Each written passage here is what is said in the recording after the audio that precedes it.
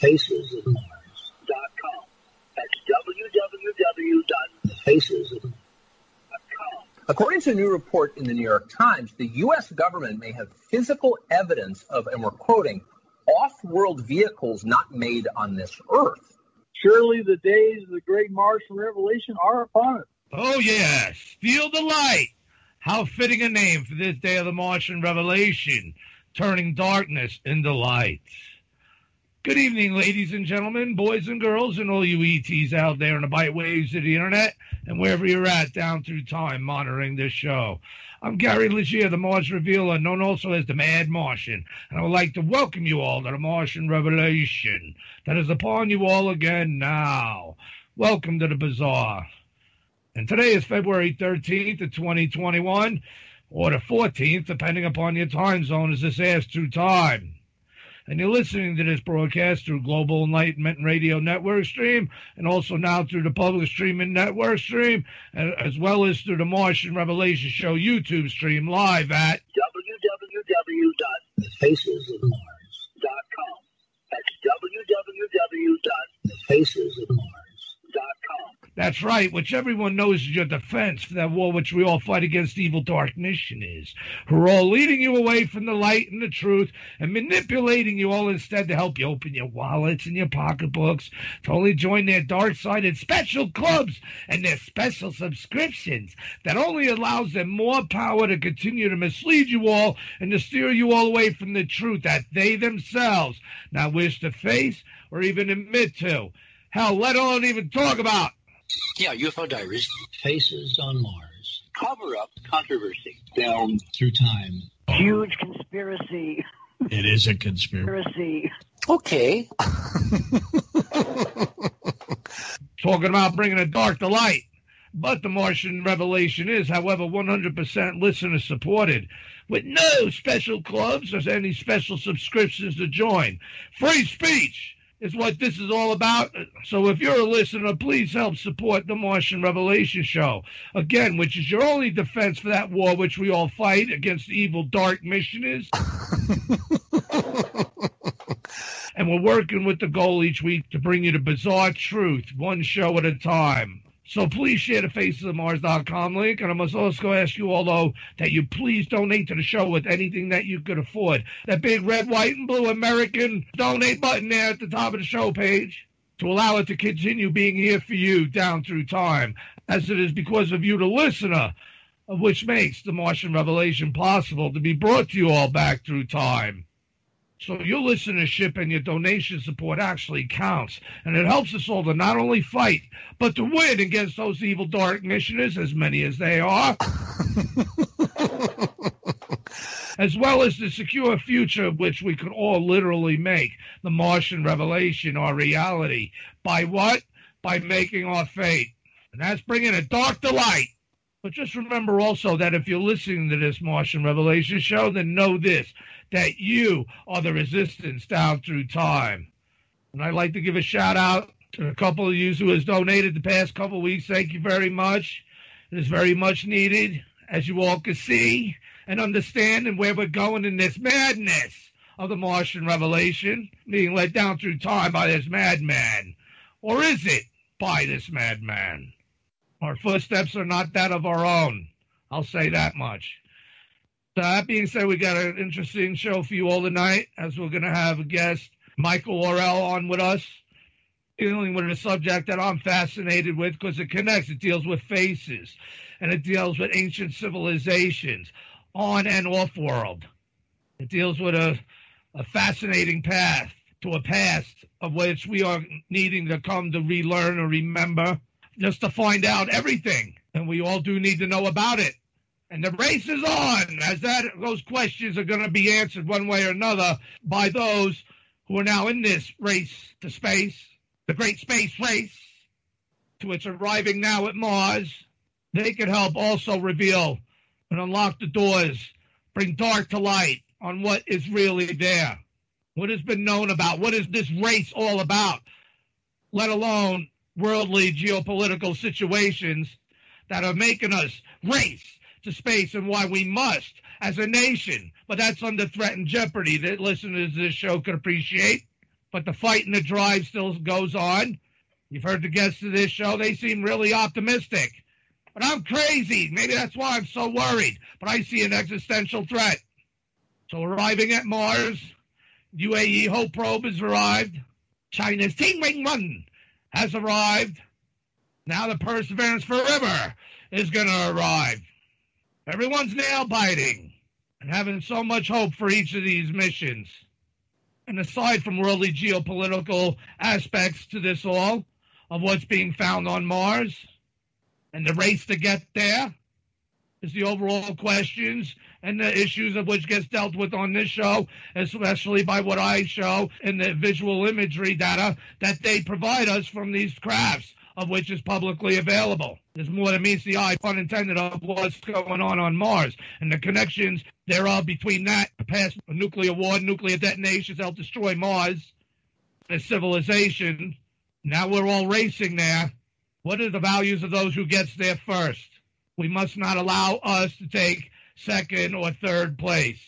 Just because certain missions arrive there, that doesn't mean that they're the ones that's going to be coming out the ultimate winner in this space race. Though worldly, geopolitically, it can look that way, where we can't give up hope and perseverance in our faith in we, the people of America, to take our rightful place and our heritage back and to usher in our future, which will not only make America great again or save our nation, it will make America great permanently, at least till kingdom come. And that's a much better future in my opinion. But aside from that, let's get into some news, because I'm just ranting, I'm sure. So on February 9th, happy birthday, Gary. UAE Hope probe arrived.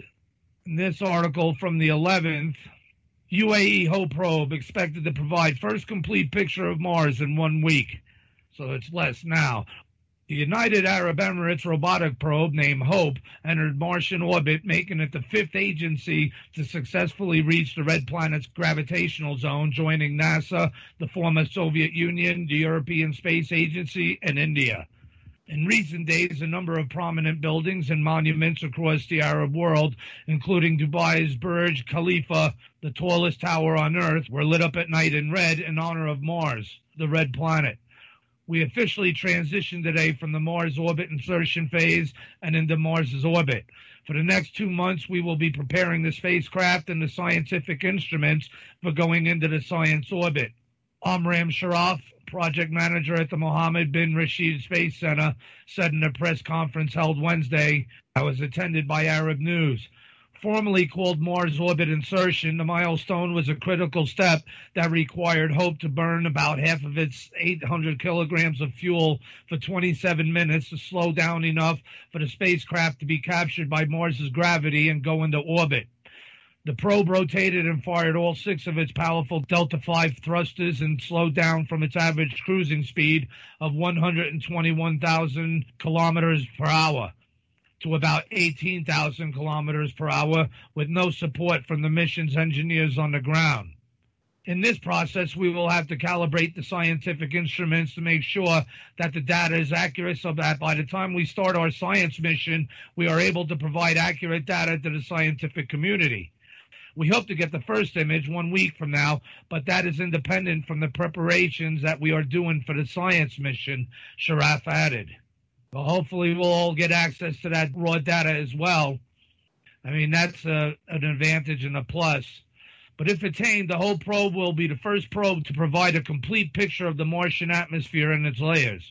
Entry to orbit on the first attempt marked the end of a 7-month journey of nearly 500 million kilometers, the Arab world's first interplanetary mission, the beginning of a breakthrough in scientific research, and placed the Hope spacecraft on the bright side of grim Mars mission statistics. About more than half of all the spacecraft that have been sent to Mars have failed. The fabled galactic ghoul, I will add, used to be a culprit.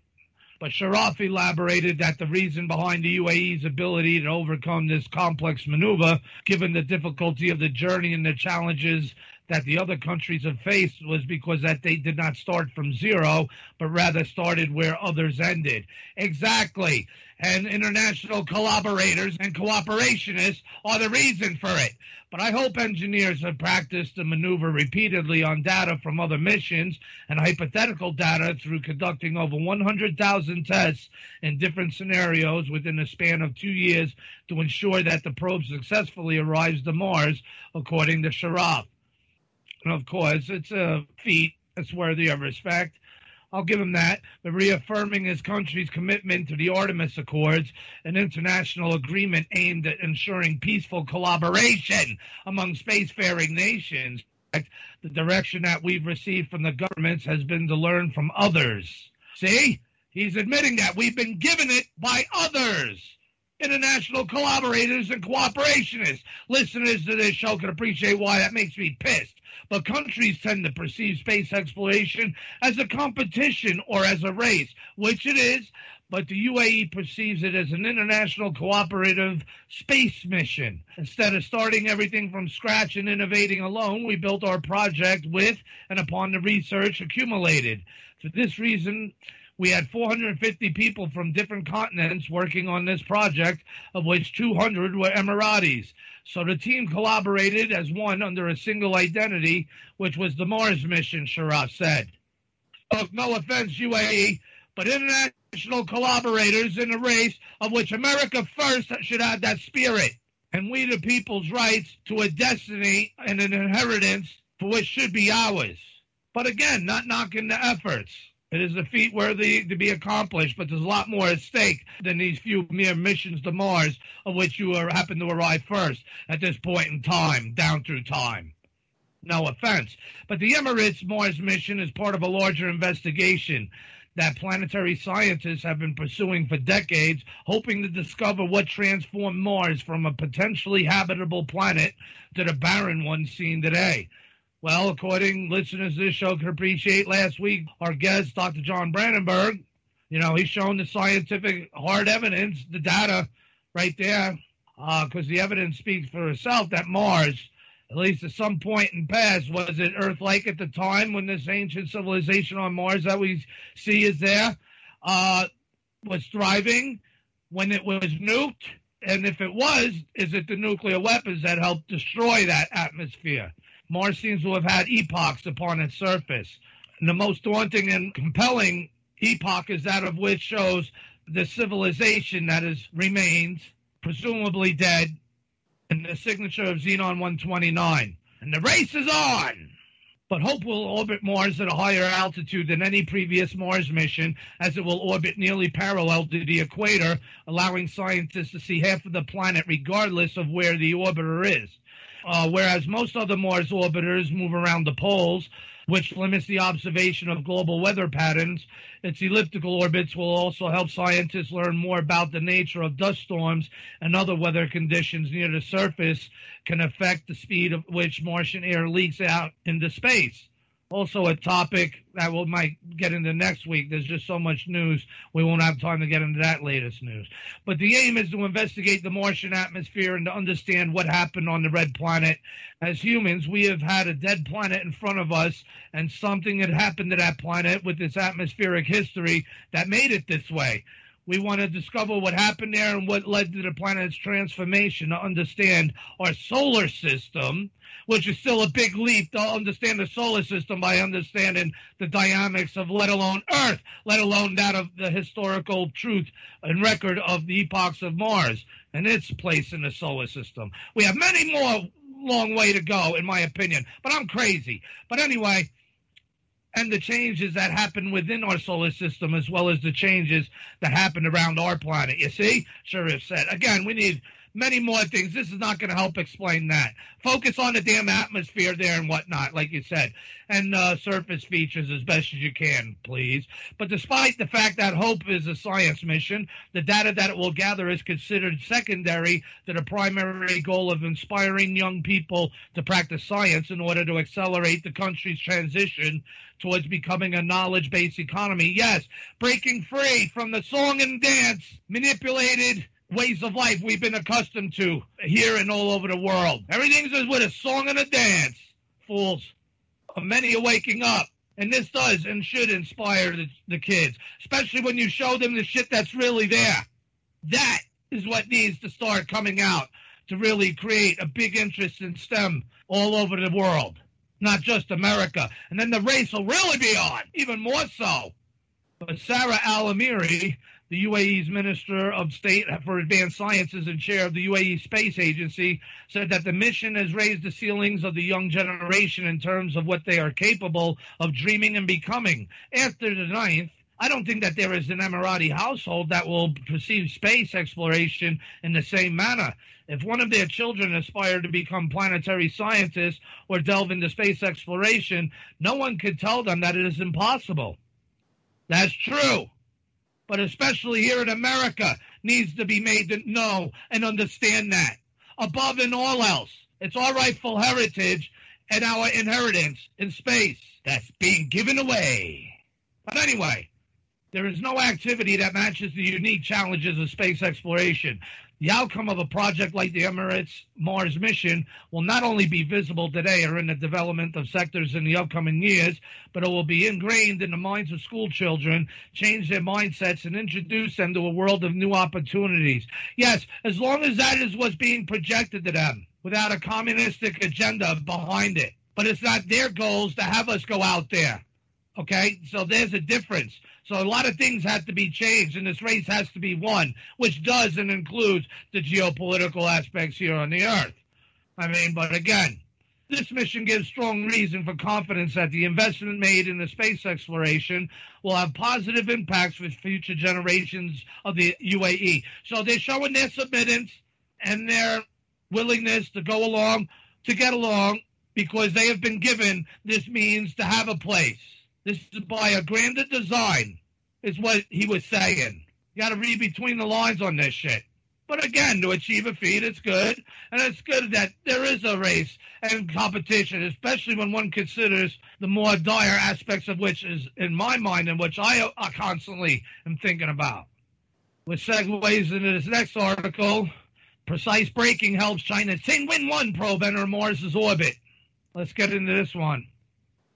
Precise braking near Mars has helped China's probe Tianwen-1 successfully enter the orbit around the red planet on Wednesday, according to the country's space scientist. Yang Gang, a researcher with China Aerospace Science and Industry Corporation Limited, told the Science and Technology Daily that the braking is a key and risky step in the Mars exploration mission, which requires a high degree of accuracy.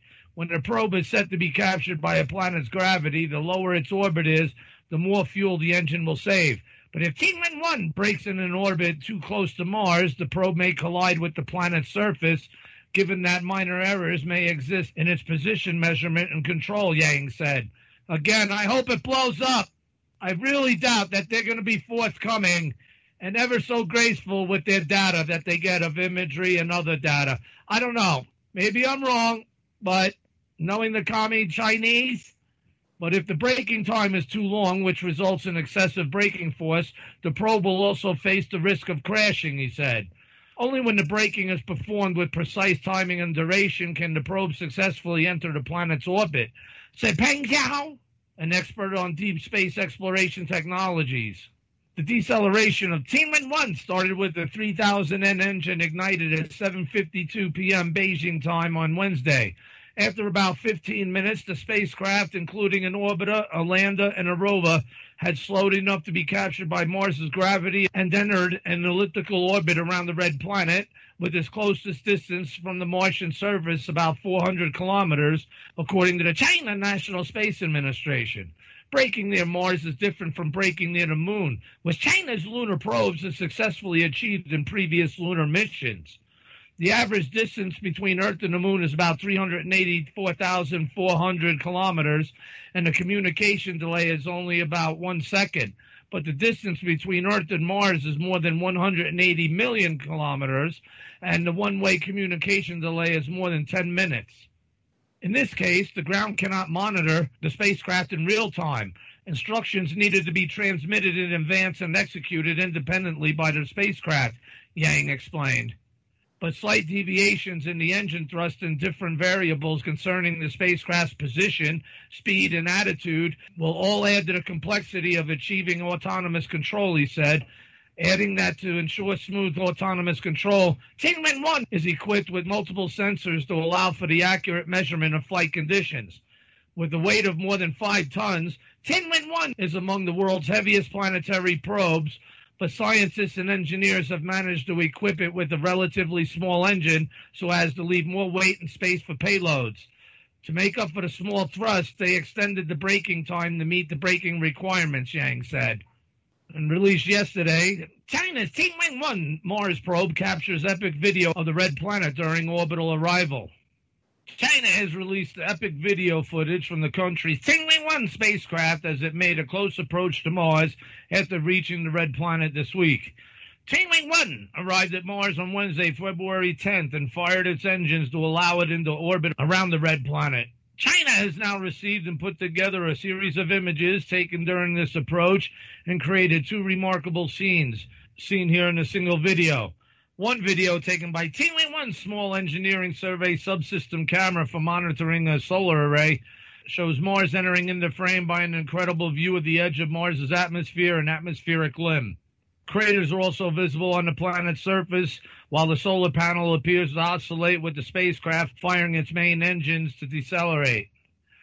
A second video is from the point of view of a monitoring camera for Tianwen-1's tracking antenna, providing similar amazing footage. The engineering survey subsystem consists of a number of small monitoring cameras used to monitor processes such as the deployment of solar arrays and other events, according to the China National Space Administration. The cameras took photos once every 3 seconds and continuously photographed for around half an hour. The videos have a frame rate of about 10 pictures per second. Tianwen-1, which means questioning the heavens, launched on July 23, 2020, and is China's first independent interplanetary mission. It arrived in orbit around Mars after a 202-day, 295-million-mile journey through deep space. It snapped an image of the red planet during its final approach. The spacecraft consists of both an orbiter and a rover. The landing attempt for the rover is not expected until May or June, giving the orbiter time to image and map out the intended landing site in the region known as Utopia Planitia. It would have been better to land down at Cydonia. They really wanted to poke at us in the chest. But Tianwen-1's roughly 530-pound solar-powered rover carries science payloads to investigate surface soil characteristics and search for potential water ice distribution with a ground-penetrating radar. The rover also carries a panoramic camera similar to the one aboard China's Yutu-2 rover, which is currently exploring the far side of Earth's moon. The Tianwen-1 orbiter will study the red planet's surface with medium and high-resolution cameras and a sounding radar and make other detections with the magnetometer and particle detectors. So if that orbiter does survive, it's going to get some interesting images of the surface of Mars and its bizarre archaeological features and remnants that remain thereon. But last but not least, in being in line at arriving at Mars, NASA's Perseverance Forever rover is 1 week away from a daring landing on Mars. Watch how it works. And the Perseverance Forever rover lands on Mars February 18th. On February 18th, the Mars rover Perseverance Forever will attempt a daring sky crane landing similar to one aced by his predecessor, Curiosity, in August of 2012, and an epic NASA video shows exactly how it'll be done. NASA dubbed the Curiosity rover's landing a harrowing 7 minutes of terror, as it had never been done before. The rover had to nail its entire landing sequence on its own, from atmospheric entry and parachute release to an unprecedented rocket-powered hover maneuver as Curiosity was lowered to the Martian surface, because the sequence happened faster than the signal could reach Earth from Mars. Perseverance Forever will have much the same approach, but the terror is still there, as not every landing mission to Mars has never made it safely to the surface. The new 4K Perseverance Forever landing video opens with a shot of Mars, soon followed by Perseverance Forever streaking towards the surface after separating from a protective backshell. Tucked in special casing, the rover will make its way through the upper part of the atmosphere, streaking across the sky. Close to landing, it is hoped that microphones on board will pick up the whistling of the wind, which is likely why NASA puts that noise in the video too. The protective case will pop a parachute. Closer to landing, the bottom will fall away, with the top remaining clamped to the rover for a final steer to the surface. A dramatic view from the video shows the wheels of Perseverance forever exposed to the thin Martian atmosphere. Moments later, the case back shell fires jets to slow down the landing even further. Maneuvering under the jets, the rover will make final adjustments to its landing site before beginning a controlled descent to the surface with a special sky crane. Just as the wheels settle to the Martian regolith, the crane will rip away from Perseverance forever, and the shell will crash safely away from the rover, allowing it to get rolling as soon as a routine systems check shows everything is all right. A last dramatic pan from the video shows Perseverance forever, all on its own on the surface, although the rover will hopefully be in contact with hundreds of scientists and engineers on Earth to plan its first moves. But launched in July of 2020, the Perseverance Forever rover is expected to land on Mars at 3:55 p.m. Eastern Standard Time. You can see the complete landing time at space.com, beginning at 12:30 p.m. Eastern Time, which would be 10:30 p.m. Mountain. Damn it. Of course it would. All right, from an article on February 10th, NASA selects Falcon Heavy to launch first Gateway elements. NASA awarded a contract to SpaceX February 9th for the launch of the first two elements of its lunar gateway on a Falcon Heavy in 2024. NASA will use a Falcon Heavy rocket to launch the power and propulsion element, PPE and habitation and logistic outpost, or HALO, modules of the gateway destined for the near rectilinear HALO orbit around the moon. The contract with SpaceX is valued at $331.8 million for the launch and other mission-related costs. NASA originally planned to launch the PPE and HALO separately, then had the two modules dock autonomously around the moon. The award to Maxar Technologies for the PPE in May of 2019 gave the company responsibility for arranging the launch of the module and testing it in space before transferring it to NASA. However, a year later, NASA reconsidered that approach. Agency officials said that combining the two modules and launching them together would save the cost of one launch, as well as eliminate the need for a service module on HALO to provide power and propulsion during its transit to the moon. Combining the two modules on the ground also reduced risk by eliminating the need for in-space autonomous docking. But myself interjecting here, I say it's very valuable to have autonomous docking systems for various things going on up there, especially for freight, people, materials, goods, you name it. But we saved a lot of money by going ahead and putting those together on a single launch vehicle, as well as knock down both technical and operational risks for the program. Doug Lavero, at the time NASA Associate Administrator for Human Exploration and Operations, said at the time. When NASA announced that revised approach in May of 2020, it said it determined there was at least one company that could support the launch of the combined gateway elements, but did not disclose that company. SpaceX's Falcon Heavy vehicle, though, has emerged as a leading candidate given the performance requirements for the mission. See, they cannot keep that hidden from us. Elon Musk is out there with those big effing balls, making those big effing rockets to make this a big effing reality for all of us in America. But those changing plans for the gateway prompted criticism from NASA's Office of Inspector General. A November 10th report said that the change in launch plans for the two gateway elements increased the cost of the PPE because of technical changes and elevated launch risk and potential performance shortfalls, since the PPE, which will use its electric propulsion system to go to lunar orbit, will also have to carry the HALO module. The report also said that NASA expected to launch the gateway modules in May of 2024, 6 months later, what the agency previously said. The February 9th contract announcement confirmed that the launch is now scheduled no earlier than May of 2024. That kind of sucks, doesn't it? But it's the turtleneck snail pace speed policy agenda. Get the commie Chinese of Russian full ahead. The report noted that the revised launch date meant that the Gateway would not be in position to support the Artemis 3 lunar landing mission that NASA planned to fly by the end of 2024, but that schedule was in jeopardy because of other issues, such as limited funding for lunar lander development, and will likely be revisited by the new administration. Right, revisited, you mean condemned. Push back on that turtleneck stale pay speed policy agenda, bring it out to 2028 and beyond again. Yet the commie Chinese are going to be setting up bases and setting up shop. Who are you bullshitting? We're in a race. Wake up. But the value of the launch contract is nearly 3 times higher than the one NASA awarded to SpaceX in February of 2020 for the Falcon Heavy launch of its Psyche asteroid mission, with the total cost of $117 million. However, while the Psyche mission will likely use a standard Falcon Heavy vehicle, the Lunar Gateway launch may need a new extended payload fairing with SpaceX security missions, along with special pre-launch processing. So again, we're kind of moving a little slow here with the progress of this. And listeners of this show ain't surprised by it. Speaking of China, its first space station module is ready for flight from 4 days ago, also on the 9th.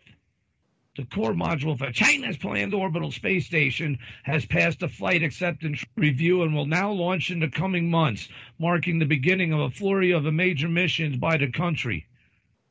The announcement came from China Manned Space, the country's human spaceflight agency, on January 14th. Boy, my mom's birthday. Everything's on all these days relating to my life. You see, that's another Twilight Zone aspect of this show we've never gotten into yet. And I'm not saying it's a good thing, but it comes as China gears up for the construction phase of its own 3-module space station. That's right. The core module, named Tianhe, and meaning harmony of the heavens, right, will be the main living quarters for crews of 3 astronauts on visits for up to 6 months at a time. Tianhe will provide power and propulsion for the whole space station. It also features a docking hub that will allow 2 later experiment modules to join with Tianhe, as well as provide ports for visiting crewed Tianzhou spacecraft and Tianzhou cargo vessels. The hub also provides an airlock for astronaut extravehicular activities or spacewalks. Tianhe, which is around 59 feet long and weighs about 24 tons, will launch atop a Long March 5B rocket from Wenchang Satellite Launch Center on the island of Hainan. I'm sure I'm saying all that wrong, and I don't give a crap. But final work and testing of the Long March 5B rocket to launch the mission is underway in Tianjin, North China. The rocket components will soon be transported by cargo ship to Wenchang. Tianzhou 2, a cargo and refueling spacecraft, which will launch soon after the visit Tianhe, also passed its flight readiness review. It will launch on a Long March 7 rocket, also from the Wenchang Launch Center. China carried out tests and verification of autonomous refueling and microgravity in 2017 by sending the Tianzhou 1 spacecraft to dock with and refueled Chang'e 2 in low Earth orbit. The mission was a vital step for China's space station project, as the future outpost will need to replenish fuel supplies spent to occasionally raise its orbit to counter the effects of atmospheric drag. China has not announced a timeline for the missions, instead stating that they will take place this spring. Previous Long March 5 launches were carried out around 2 months after the rocket components arrived at Wenchang. Shenzhou 12, the first crewed mission to Tianhe, will launch after Tianzhou 2. It will launch from the Zhejiang in the Gobi Desert atop of a Long March 2F rocket. China is planning 11 missions across 2021 and 2022 to complete the space station complex, including 3 module launches, 4 Tianzhou cargo ship missions, and 4 Shenzhou crewed missions. The completed outpost is expected to be about 1/5 the mass of the International Space Station, a project from which China was barred by the United States, and for very good reason. And now it was supposed to feel comfortable. Again, remember, the race is on. They want to secure the moon as quick as possible, as well as Mars. Mars is its prize. Listeners to this show could appreciate as we went over. But while China is constructing the space station alone, a first selection of international experiments will fly to the orbital complex after its completion. Those who have bent the knee to China's gaining a ground in space. So they're giving them, international collaborators and cooperationists are giving them international experiments to fly aboard their military Chinese commie complex above our heads. Now, released yesterday, it's kind of funny because you see how these little fluctuations of news and developments as the space race ramps up. As the report recommends NASA accelerate space nuclear propulsion development. Again, published yesterday, NASA needs to pursue aggressive development of space nuclear propulsion technologies if the agency wants to use them for human missions to Mars in the next 2 decades. Next 2 decades, you see, turtleneck snail pace speed policy agenda. Keep pushing it out in the way while the commie Chinese are racing and want to destroy our ability to have a place in space. But that's what a report by a National Academies Committee concluded. But a February 12 study by the National Academy, sponsored by NASA, said both nuclear thermal propulsion, NTPs, and nuclear electrical propulsion, NEPs, approaches must overcome significant hurdles to use in a 2039 human mission to Mars. Some systems could reduce the travel time of expeditions to Mars. Space nuclear propulsion technology shows great potential to facilitate the human exploration of Mars, said Bobby Braun, Director for Planetary Science at JPL and co-chair of the committee that wrote the report in a statement. However, significant acceleration in the pace of technology maturation is required if NASA and its partners are to complete this mission within the stated timeline. Again, its partners. Which partners? Hopefully the ones are nationally entrepreneured instead of international collaborators and cooperationists, right? But anyway, of the two technologies, the report was more optimistic about NTP, where a nuclear reactor heats up a fuel such as liquid hydrogen to generate thrust. An aggressive program could develop an NTP system capable of executing the baseline mission in 2039, the report concluded. Get on with it. But that ain't going to stop us from getting there before then. Let's put it this way. This technology that they're talking about. Again, support Elon Musk and his big effing rockets. But that technology, though, faces several challenges beyond the nuclear reactor itself. They include being able to heat up the propellant to a required temperature of 2,700 kelvins and bringing the system up to operating temperatures within 1 minute. Other challenges include a lack of ground-based testing facilities for NTP systems and difficulty storing liquid hydrogen for the duration of a mission. NEP, where a nuclear reactor generates power for electric thrusters, needs to scale up its power and thermal management systems to levels far beyond what's been demonstrated to date in order to work with megawatt-class reactors. The report, though, noted there has been little progress on relevant technologies since 2005, and the work that has been done has been limited to lower power systems. But as a result of low and intermittent investment over the past several decades, it is unclear if even an aggressive program would be able to develop an NEP system capable of executing the baseline mission in 2039, the report concluded. It nonetheless recommended NASA invigorate technology development for NEP systems. Yeah, and have to wait on a turtleneck sail pace speed policy agenda of getting us there. Until then, no, that's not how it's going to work. We have a race to win, and we have space to secure. There's no time. But NASA has been struggling to balance competing priorities for nuclear power and propulsion development. In addition to NTP and NEP, the agency has been working on surface fission power systems, such as kilopower, that would provide power on the surface of the moon or Mars. The agency has tried to advance work on kilopower because the technology has nearer-term applications for the Artemis lunar exploration program, which doesn't need nuclear propulsion. But congressional advocates of NTP, though, have inserted report language into appropriation bills directing NASA to spend money on that effort. That includes the fiscal year 2021 appropriations bill enacted in December, which instructed NASA to spend $110 million of its $1.1 billion in space technology funding on NTP development, of which $80 million would go to the design of test articles that will enable a flight demonstration. NASA has not announced plans yet for a flight demonstration of an NTP system. Of course not. They're trying to push it out further while our existential enemies are gaining ground in space to cut us off before we could even establish But at a January 27 meeting of the NASA Advisory Council's Technology Committee, members noted that they had previously advised NASA to make surface fission power a higher priority than NTP because of its applications for Artemis. Absolutely, we totally agree, Jim Reuter, NASA Associate Administrator for Space Technology, responded. The direction from Congress was nuclear thermal propulsion. He said NASA was moving ahead with the solicitation for NTP technology development because of the funding, delaying one for surface nuclear power until later in the fiscal year. Nuclear thermal propulsion has high interest from a number of standpoints, both NASA and DOD, he added. It's a very good technology. The Trump administration, also in its final weeks, had also elevated surface nuclear power over NTP and NEP. Space Policy Directive 6, released December 16th, established a strategy for developing space nuclear technologies, including both power and propulsion.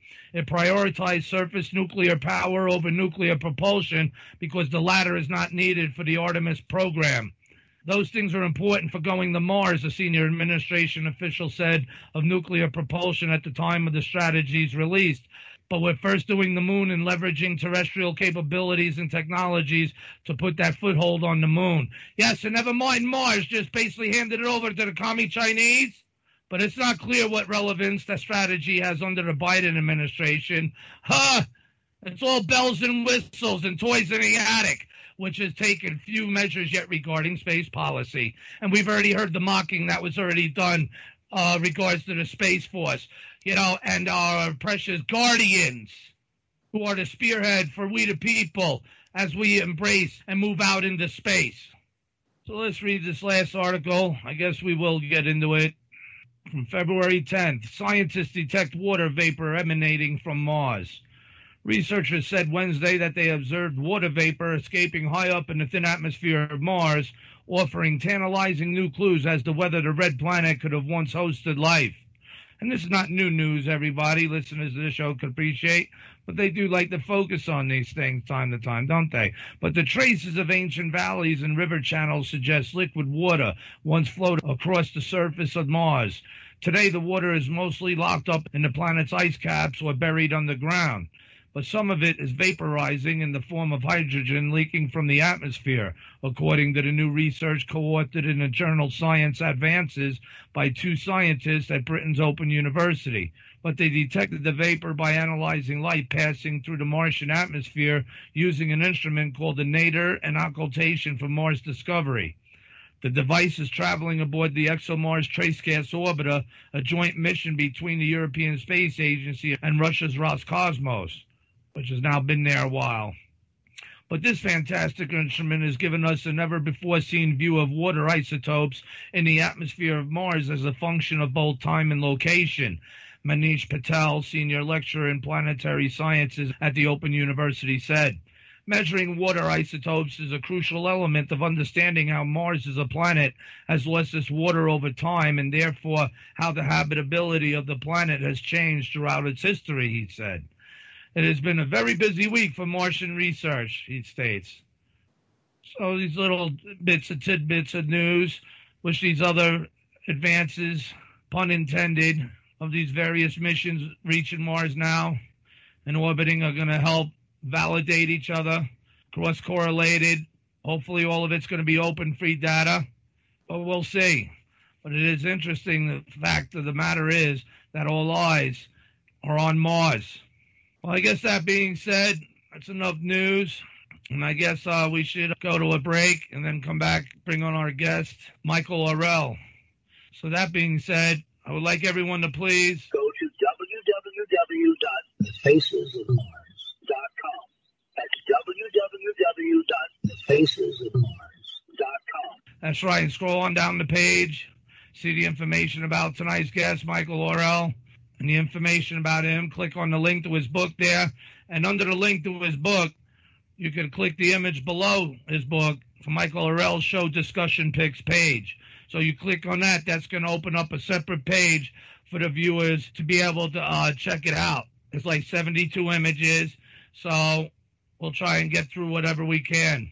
He's got an interesting perspective, and in my opinion, it's definitely relevant or correlation with what I have found on Mars So it's definitely a worthy go for the Martian Revelation. And, of course, you can scroll on down the page. Make sure to check out UFO Diary Cydonia. There's some still images under that to help you along. And there's other things to do and look at on the page. Especially check out my buddy Rami Bar-Ilan's latest exclusive Mars images. You can click on those images, go check it out on Facebook, join it, see what many people are finding. And under that, there's a few more Facebook-related Mars groups, Mars anomaly groups. More have got to be added to the page. Not trying to leave anyone out. I just got to update things. So that being said, listen to this show that we got a motto here that we all appreciate. Pack 'em and smoke 'em, because you're definitely going to need them when we come back on the Martian Revelation.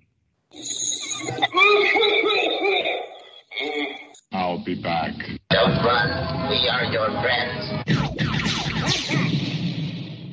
Imagine that everything the U.S. government has told you about UFOs since Roswell has been a lie. Imagine that in a decade after Roswell, the government attempted communication with the aliens and succeeded. And after that, in absolute secrecy, things had gone far, far beyond this. Now imagine that tomorrow, the whole secret program is going to fall apart, and every terrible thing is going to come out. All we have left now is a prayer. Morning Star Pass, the collapse of the UFO cover-up, a fictional but unflinching and terrifying look inside the UFO cover-up, the secret government that supports it, and the world of the aliens themselves, and then how the whole secret kingdom ends. Morning Star Pass, a book that pulls no punches and does not sheath the sword unblooded. Morning Star Pass, plunging boldly where no other book has ventured, captures the whole wondrous nightmare that the UFO experience has become, from bizarre experiments performed on helpless abductees, to horrifying mutilations, to beyond, to the world of secret government supported by its own secret police, to the aliens in their secret bases, and finally to the beckoning stars themselves. The book does this by placing the cover-up, humanity, and the Earth in a real cosmos, where humanity and its passions are a part of the universe, not an aberration on it. Then comes the fall of the cover-up, in a climax of violence and desperation, to leave the human race facing the multi-hued stars with eyes open and seeking its place in them. The sands of time have run out for the cover-up, for against it, leading an army of investigators and warriors, comes Cassandra Chen, beautiful, driven, and doomed. Who can save her and us? You'll have to read it to find out. Morning Star Pass, the collapse of the UFO cover-up by Victor Norgard. Get yours today. You can find this at www.firstbooks.com. So welcome back, everyone. I'm Gary Legier, the Mars Revealer, known also as the Mad Martian. And, of course, you're listening to the Martian Revelation. That's upon you all again now. And now that you packed them and smoked them, and that seems to be the quality and the genre of what capabilities and abilities and the things that were left behind in the ancient past here on Earth, as well as on Mars, with that potential connection there of faces, works of art that are strewn about the surface of the planets, Mars and Earth, all in the megalithic sense that goes beyond our comprehension of our knowledge of our historical presence, that we all try to find to explain for these features that we must have had a hand in it, pun intended. But that's not always so. Not only does this race to Mars and its importance, reading between the lines, I think you listeners could appreciate where it's leading us and leading them for those players who are racing and gaining knowledge and acquiring the information of what's there for themselves to see, bringing dark to light, maybe for some, and not all, but it's still an incredible obsession in my mind of what is seen on Mars and on Earth, especially regarding ancient sites, legends and lore, and most importantly, artifacts from a small scale to a very large scale, mountain-sized scales, bizarre scales. The question would be, though, what is the human experience with all these things here in the past, as well as on Mars? Were we even a species here on Earth when all of that on Mars was there and thriving, and what happened to it, destroying and decimated its planet and its atmosphere that helped create so much ruin, leaving those remnants of and again proposed dead civilization. I still need more data on that. Just because it looks dead doesn't mean it's dead. These things could be seen from the air, which tells us that whoever did up Mars and the many things that I see there, from my opinion, they were able to lay it out all from above, if not help create it from above. Now, the implicating aspects, which brings it all the more interesting again, where is humans' presence? Because on Earth, this also seems to have been applied. But Earth has had so many more upheavals that it literally erased from the surface much of, I believe, of what still lays beneath the surface of what once was above the surface. And there's lots of evidences above the surface that beneath the surface may lay a lot more wonder. And our guest tonight, Michael Orell, has very interesting facts and relevant subjects that connect to us all, especially regards of faces. Again, whether it's on Mars or on Earth, is imprinted down through time, leaving us here now down through time to wonder and consider the possibilities of what it all represents. So let's introduce our guest, Michael Orell. And Michael Orell was born in San Diego. He grew up in La Mesa. When he was 13, his father, a San Diego policeman, was killed in a dune buggy accident in Mexico. Damn, sorry. But reeling, Orell went looking for answers to some of life's biggest questions. Why are we here? What happens when we die? Are we alone in the universe? Well, Michael is a 64-year-old retired graphic designer who in 1990, while hiking with two friends in the San Diego outback, accidentally captured a single 35-millimeter frame with his Canon EOS 650 camera of 10 daylight UFOs that are seen. Upon having the objects professionally enlarged, one of the craft was revealed to exactly duplicate that of the Kecksburg UFO, but it had a strange anomaly in the form of a spike-like projection that overall was later found on numerous other UFO photos and countless ancient artifacts. And Mike claims that this represents an actual UFO Rosetta Stone and has convinced numerous journalists who have featured the real story in front-page coverage in every newspaper in San Diego, as well as an award-winning CBS interview. Mike also claims that one of the UFOs in his now famous In Your Heart UFO photo is hovering over the world's largest natural rock face on a local mountain, for which he has also received front-page coverage. Mike also claims to be the first human to recognize that the Pyramid of the Sun in Teotihuacan, Mexico, is a purposely designed giant human head. Now, that's a new aspect I think I and my listeners would definitely like to hear more about on the show. Pack 'em and smoke 'em. But he's explored connections between the objects in his photo and relics from the ancient cultures and believes that there are higher levels of civilization out there. And Mike does not claim to be an expert on the subject, just an average citizen seeking to improve our civilization who believes that if everyone saw the same evidence for ET and UFOs that he has seen, that they would make the logical conclusion that mankind is not alone and behave accordingly, then they will return. His popular book, Aliens from Above, The Last in Line, tells the tale. Again, click on the link for his book on thefacesofmars.com, and under that link to his book, click on the image for Michael Orell's show discussion picks page. So click on that. That'll pop open a separate page. And so I think this is a very fascinating, relevant subject. And we'd like to thank you, Mike, for joining us tonight. And do you think that it is all coincidence about what we are finding pictographically on this planet as well as on Mars? Is there any connections? Or am I and others just crazy? But again, thanks for being on. How you doing?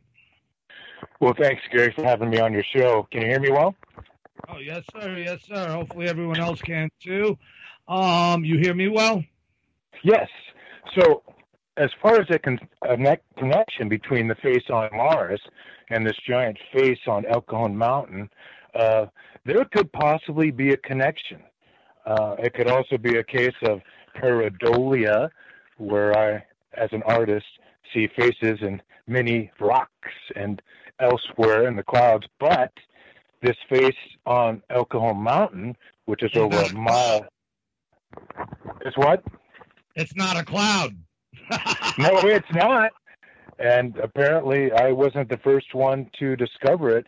that was pretty famous in El Cajon Valley, and they called it the Old Man in the Mountain, but there was never any publicity about it, and I just accidentally discovered it as an art major in Grossmont College while looking at some of my photographs of this mountain, and it just popped out. And I showed it to some friends of mine who agreed. There's definitely a large man-ape face within a perfect circle on El Cajon Mountain. And I've been spending the last 31 years trying to give it some publicity, and I've succeeded to some degree. It's been on TV and made some front page news, but I think it should be voted San Diego's signature landmark, Gary. You can see it, right? Yes, I did. I got to admit, though, at first, some of the images that you've shown, it took me a minute. I was more fascinated with the geometry aspect of it that seems so perfect. The circle. That there's sides in. But then, I believe it or not, I packed it and smoked it, found a better image of it, and I was like, holy shit. I was like, now let me compare it to what you see in that drawing. I was like, I see an ape-like figure, and a hominid ape-like figure. And I was like, you know what? This is incredible. And this one was actually zoomed out, I guess, across the area or valley, whatever you want to call it. You can see buildings in the city. And I was like, no crap, because I wanted to focus on the circle aspect. And we'll get into that. Now, but before we do, how big from edge to edge of that circle is that? Or have you done that measurement yet? I have not, and I've always wanted to get a drone up there to make a video of this geological phenomena, but I haven't done it, and in my best guesstimate, it's like over a mile wide, easily. And you're right, the photo from downtown out in Point Loma, you can see this remarkable man-ape face on the mountain from over 20 miles away. So it's not going anywhere. It's survived several fires that hit San Diego in the past years. And furthermore, I discovered it. Trees or bushes, but this is not trees or bushes that would help also give the impressions of what one would say is a face. See, someone could say, look, it's trees and bushes. No, it's not. And not that I see. Right. And it is, as far as I can tell, a natural rock formation. However, with my metaphysical background, I'm not going to discount the fact that in the vast infinite scope of consciousness, all is possible, which includes the fact that aliens may have not only created the face on Mars, which is still there, but this giant face on El Cajon Mountain. And this is why, because, you know, it's related to my UFO story of 10 UFOs that were hovering over the backside of this mountain. Which we're going to get into. Now, everyone on the facesofmars.com that clicked on the image to see Mike Orell's show discussion pics page, the picture that you click on, I guess, is a painting. I want to know more about that, and so will the listeners.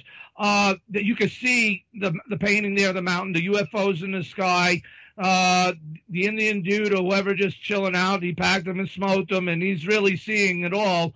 And look at that face on the top mountain. That's hard to miss within a circle. Now, that is a visual representation, artistic representation that, Mike, I believe you had painted that shows this feature and how pronounced and what he was able to bring out here. Just wait till we start looking at the pictures later, everyone. But if, again, click on that image, it'll bring you up to a separate page, Mike Orell's show discussion pics page. And there's a lot to go through, but what he was just talking about, coincidentally, I guess, when you took that image of these UFOs, that obviously later you would have seen that there were UFOs in them, did you already know, and that was above this particular mountain, am I right? And did you already know and see the face at that time when you were visualizing even that mountain, and you just got an extra Jack in the Box prize with these UFOs? I had already found the face on the mountain, which I've nicknamed Ori after my aviator grandfather, who was a naval air pilot in World War I. And it was at least 7 to 8 years later that I would accidentally photograph 10 UFOs, and one of them was hovering over the backside of El Cajon Mountain, and that particular UFO, upon professional enlargement, was discovered to have the contour of the Kecksburg acorn-shaped craft, and it exhibited a spike-like projection that turned out to be the Rosetta Stone to literally unravel the UFO mystery, as I found numerous other UFO photos with that same spike-like projection. And this is what's really cool, Gary. When you go to the park where I took the now famous Inyaha UFO photo, there is a plaque. Right. I'm sorry, Emuha. What is Emuha again? Inyaha. INAJA is Kumeyaw Indian for small tears, because it turns out one day before I was born, in this very valley, there was a fire that overtook 11 firemen fighting it and killed them, and this park was dedicated to their memory. And the idea that this happened one day before I was born, let me tell you, when we discovered this park in 1990 while on a photographic expedition with my buddy and my girlfriend, the first thing we found was the memorial marker at the entrance to Inyaha Memorial Picnic Trails. And my buddy pointed out, hey, you better look at this, Mike, because he knows I'm a believer in reincarnation. So that sort of alerted me, Gary, that this is going to be a special little hike. And sure enough, when we got to scenic spot number 7, we're looking at 18 miles of the San Diego River Valley. And I took just one photo because it was getting late, and none of us saw the UFOs hovering in the distant background until I got the film back from Thrifty's. And then I saw that 9 were in formation on the left, the east side of the valley, and on the west side was this single craft. And what's really cool is at the spot I took it is a periscope device that when you look through it, an indicator at the bottom tells you what mountain you're looking at. If you put that indicator on El Cajon Mountain, where years earlier I had found this largest natural rock face on Earth, if you look through the periscope device, you will see the exact airspace that this single craft was hovering over El Cajon Mountain, which is quite a connection when you consider how important and popular the UFO phenomena is. So yeah, I would say it's my... You took this picture, you didn't see the UFOs at that point until it was developed, correct? This is correct, yep. So that means how big, I'm sorry, how big do you think you think they were the Kecksburg size? How far behind the mountain range, or was it directly above or more towards you and the mountain? Well, I'm trying to estimate how far these objects were away, because I had my Canon camera on maximum zoom focus with a 50 to 150 zoom lens, and I'm thinking that they were at least 5 miles away. And thank gosh I knew a photographer's trick to take a clear photograph. I had set the camera down on the brick wall where the periscope device is. I took a deep breath, exhaled, and then slowly squeezed the shutter, and we scrambled out of there because we had never been to this park before and had no idea how far it was back to the parking lot. But I knew that I had caught a great picture because the sun was setting. There was a blue haze covering the valley. And sure enough, 2 weeks later, I got the film back and saw these objects, which I first thought was a negative glitch or birds. But I had my own enlarger, and I threw them in there and blew it up. And I'm looking at objects that have no wings, no ailerons.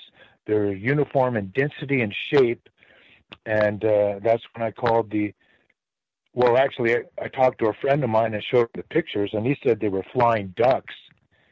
And I said, I know you're not an artist, Jeff, but show me the wings or ailerons in these objects, and he couldn't. So I said, look, I'll go back to the same spot. I'll take some photographs of birds and planes in the same area, and then I can compare. So, Gary, 2 weeks later, I went back to the same spot.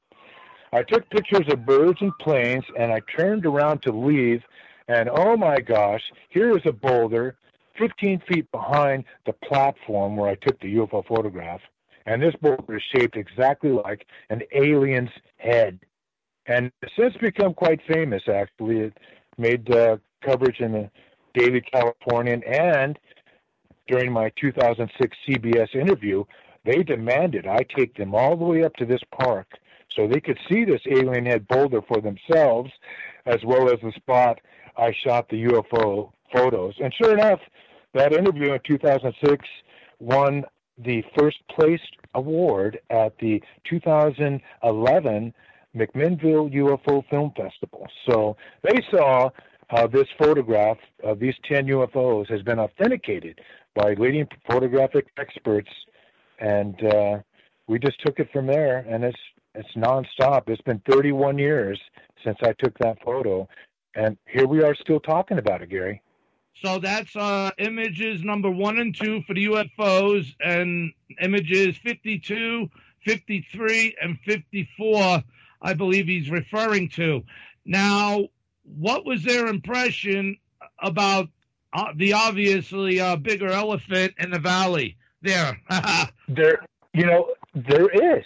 That's a very popular elephant formation. It's to the left of Ori. And it's funny because we have a program on TV here in San Diego. It's called About San Diego. And twice they tried to feature this old man in the mountain, which it was formerly known as. And both times they failed miserably to outline the face. And despite my best efforts, they did not take me up on it. And still they are clueless about the actual man-ape face on El Cajon Mountain, which I discovered on my own in about 1985. Have you walked up on it, or is it too high? Well, I came real close, and one of the photographs on my Facebook wall shows how close I came to it. But there are people that have climbed that area, and I'm not a mountain climber, and it is pretty rugged terrain. So I've just admired it from afar, I guess. But I also saw it as I was flying in to San Diego. I looked down, and you can see it. I mean, I'm amazed that it hasn't been. Thank you. So that's the next big question I was coming to. So you were actually in an airplane, looked down on this feature, and you've still seen it from above. Oh, yeah. He's there. And depending on what time of the day... Did it look better being above it? Was it more pronounced than when you were on the ground looking at it to the side like that? Was there differences? No, not really. No, because I was further away being in the air. However, I was pleased that it was recognizable from the air. When you're on the ground, it's much clearer, especially if you're in that valley, which has just recently been appropriated by our town council. They bought like 200 acres, which is great because they want to make it into like a big park. And the idea is eventually this is going to be made into hopefully a feature film. I've already talked to a Hollywood producer who saw my book, Aliens from Above, The Last in Line, and she saw the evidence and said, hey, this deserves to be a big budget movie with the hook The Day After Tomorrow, but with aliens. The Day After Tomorrow is a great movie with Dennis Quaid. Yes. But, and it would be based on my book, which is a colorful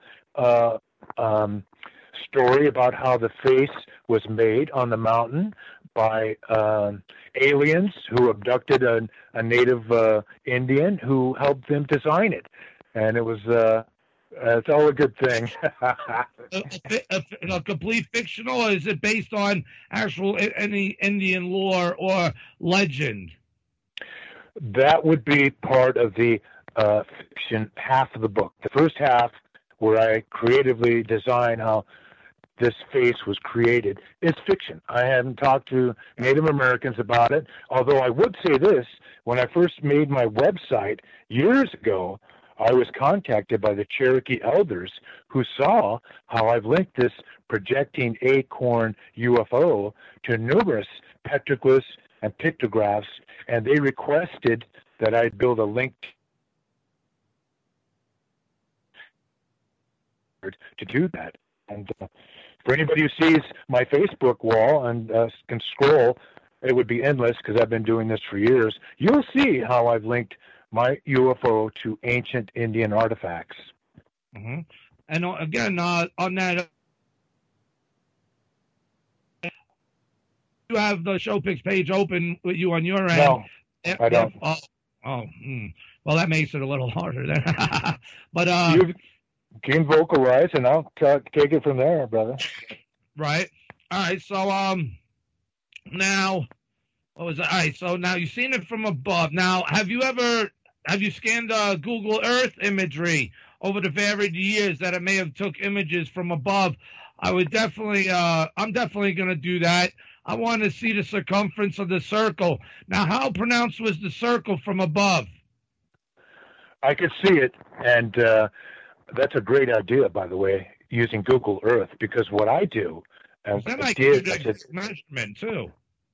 Right. I have collected thousands of books after I made my discovery that contain a lot of the evidence. And some of these books are picturesque books of San Diego, and a lot of them contain the image of Ori on the mountain, including calendars, postcards, but it's unknown. These people don't know there's a face on the mountain. And let me tell you, I was a native San Diegan. I'm 64 now, and it took me until I was 40 to see this face on the mountain.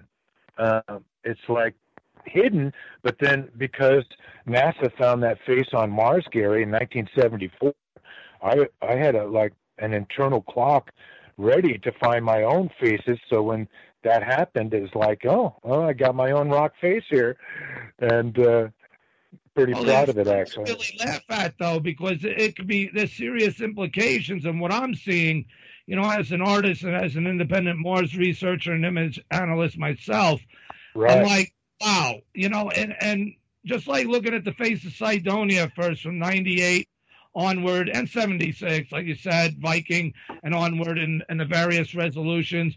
But once you get past a certain perception of the mind, or I don't know, like you said it earlier, Phil Plait and others really helped coin it as a means of debunction. You said pareidolia.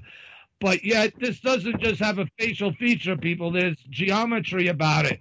There's a circle that's really it's as amazing as the face to me.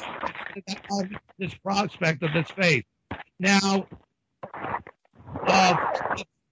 from its look of it, that's why I wonder different varied years of Google Earth imagery, depending how good that they have imaged it over time.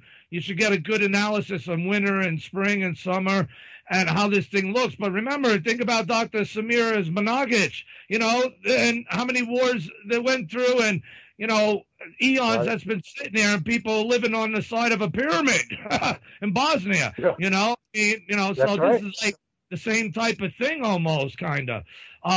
Just as megalithic, we're dealing with mountain ranges that have been modified, which you said natural face formation. Because of the geometry and the coincidences of the face, I don't think it's natural.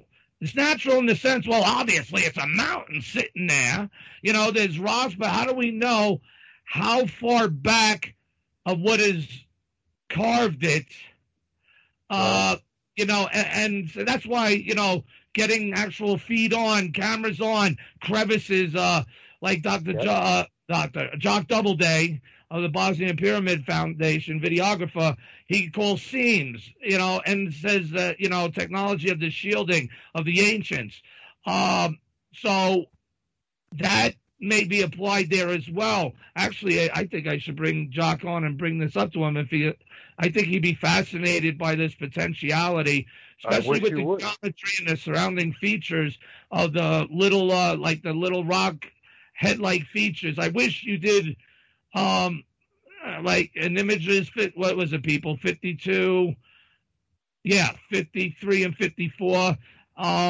Being at that face that you could have got from all sides, the front and the other side as well. How did those look? It really depends on what time of day you look at the face on the mountain. And as far as the angles go, I have never been able to get too far to the left. But here's the interesting thing. Well, you fall off a cliff? Yeah. Well, that's why I want to get my drone up there, but I'm having issues with it because I would like to make some very good detailed footage of it. But, Gary, can you notice that face is in the direct center of that circle? I mean, it's not to the one side or the other. It's in the direct middle. It looks specifically placed. Now, people say, well, it's natural. You see all the crevices. Well, first off, can you date the rocks? Then shut the F up, number one. Number two, that's why being on it, look for anything, seams, melt marks.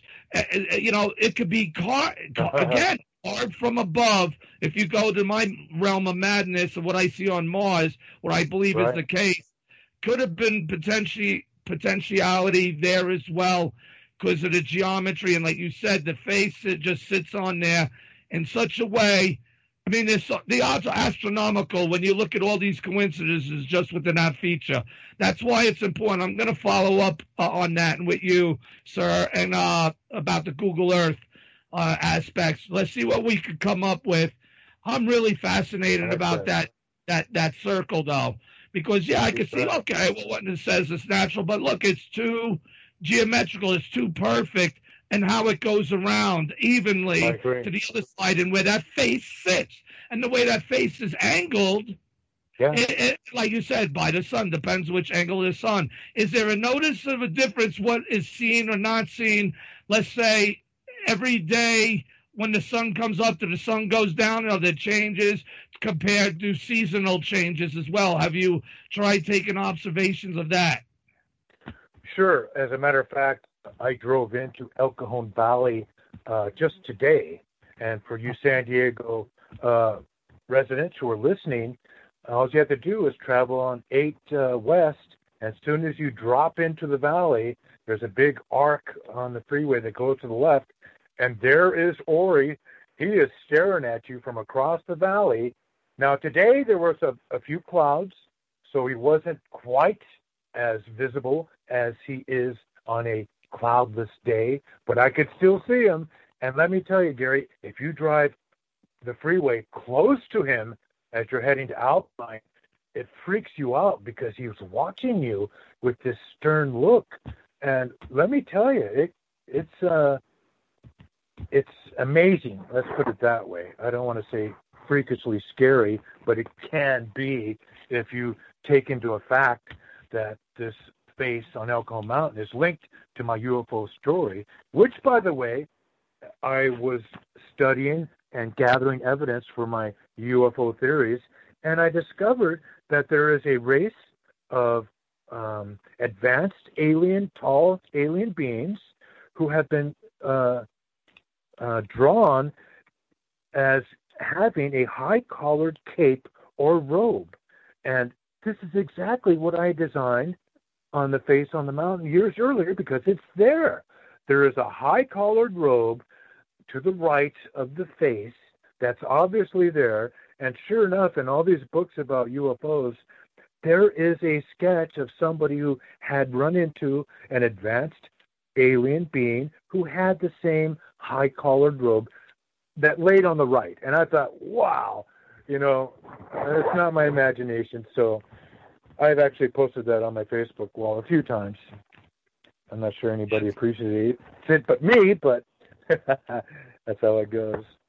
Well, the sooner the better you can get some drone footage and working, maybe having 2 drones even coming at 2 different angles, or 3, all the better, right? Stereoscopic, I big like time. that. You know, Right. that would be an impressive study for sure. But yeah, I think the Google Earth aspect at the moment, short of that, of the drones, would be the best route to go. I'm definitely fascinated. Now, it could be a natural formation that was happened upon or utilized based on what's there, depending in the eyes of the beholder of the creator, as it was. Exactly.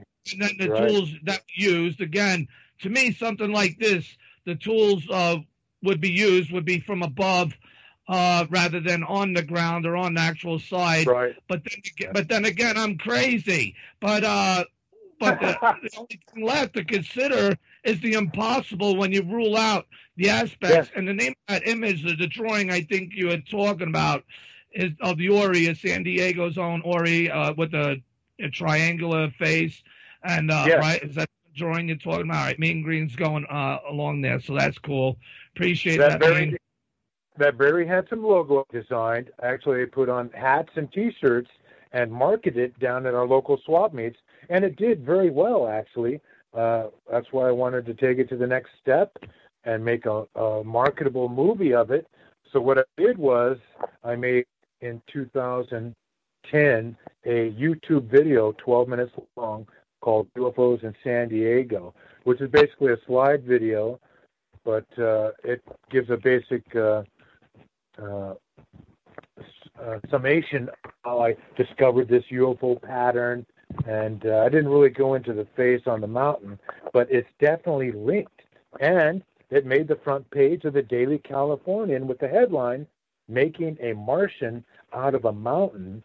And let me tell you, they got hundreds of phone calls, Gary, from local residents, half of whom said, "Oh, wow, we didn't know we have a local face in a mountain," and half people said, "Well, everybody knows about the old man in the mountains." Well, nobody told me. Say pack one and smoke one, and then go out and look. I'm serious, because it helps with perceptions, and that comes. Everyone laughs at that. That comes from an astronomer who will remain nameless. He's famous, but he had told me that trick years ago, and that helps him find and detect things in space. And right. Sure enough, it works. You know, and you need it, especially when you spend hours and hours and hours over image data of space, let alone other planetary surfaces, or even this one. You know, it's right under their noses all along. So it's like there has to be a perception shift. So that's a positive thing, you know. Yeah. So again, depending on the size of this, if that's like a mile wide, that's also consistent to the megalithic, art carvings I see on Mars too. A lot of miles, a mile and a half, mile and a quarter, 2 miles, 3 miles. I mean, things are huge. And, when you look overall at the size of this whole mountain range in particular, I'm betting that there's a lot more around this circle than meets the eye, pun intended. But again, I'm crazy, and I see through the eyes of an artist, and I see the geometry, not the numbers. But I'm sure mathematicians, if they see that and use their math side of their brains, they will be able to even, again, the odds are astronomical. So have you got any mathematicians aspect to this so far, or do we need more input to present to them to get that? We would need more input, because right now I'm a one-man show trying to promote it, and I'm not a professional. I'm not an expert on anything, actually. I'm just, according to you don't have to be. You have an open mind, obviously. You have open eyes, right. And you've seen it. Maybe you packed it and smoked it. Maybe that's what it took for you. I mean, and that's not a bad thing, And if anything, I would require anyone that lives out there around this to do just that for shits and giggles. See for yourself. You'll hone in on the main feature. And then who knows? And then as you go walking around, look, you stumbled across a rock right there that looks like an alien head that you kneel by and everything. And you said it's specifically placed somewhere. I mean, what else is around there? Because like the Bosnian Pyramid area, though it's all covered with grass and trees, under all that shit is all been intelligently created and designed before any of that was even there. Even the Bosna and Phoenicia rivers were modified. So, it's when you think in terms like that, the scale of sizes, you adapt to it, you get over it. All right, and then it makes you really wonder then how, never let alone how the hell did pyramids be built, sculpted rocks. We have bigger ideas than that on so-called natural features. Who knows how old it is, that natural feature, and what exactly was carved on it in its heyday. And for some reason, the imprint of the signature of their intelligence is still there over the eons. Does that make sense? I like that. I'm going to write that down. It's absolutely true, Gary, that my mind was, I had a prerequisite of studying metaphysics after my pop dad died in 1971, and I studied the top writers of metaphysics who wrote about the same thing that was not in a normal school curriculum. So when I went to college, my mind was way out there compared to all my friends. So I thought, well, I just got to ride with it. And I had practiced these metaphysical laws, and I saw the importance of our thoughts. Our thoughts, when they are sent out strong enough, they come back as material manifestations. Now, what's interesting was, and it's in my book, when I was 10 years old, Gary, I solved my first UFO mystery. I found a newspaper article when I came home from 6th grade on the dining table, and here was a picture in our local paper of UFO.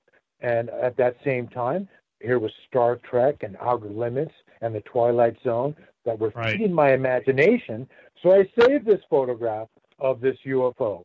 2 days later, I come home from school again, and once again, on top of the dining table is a newspaper, and here is that same photo, only it's turned upside down, and it's actually the top of a car in a flood, and the upright telephone pole was a reflection in the water.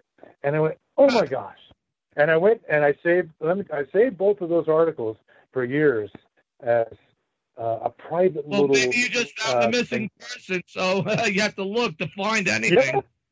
Yeah, that's right. So I was all set for finding this face on El Cajon Mountain.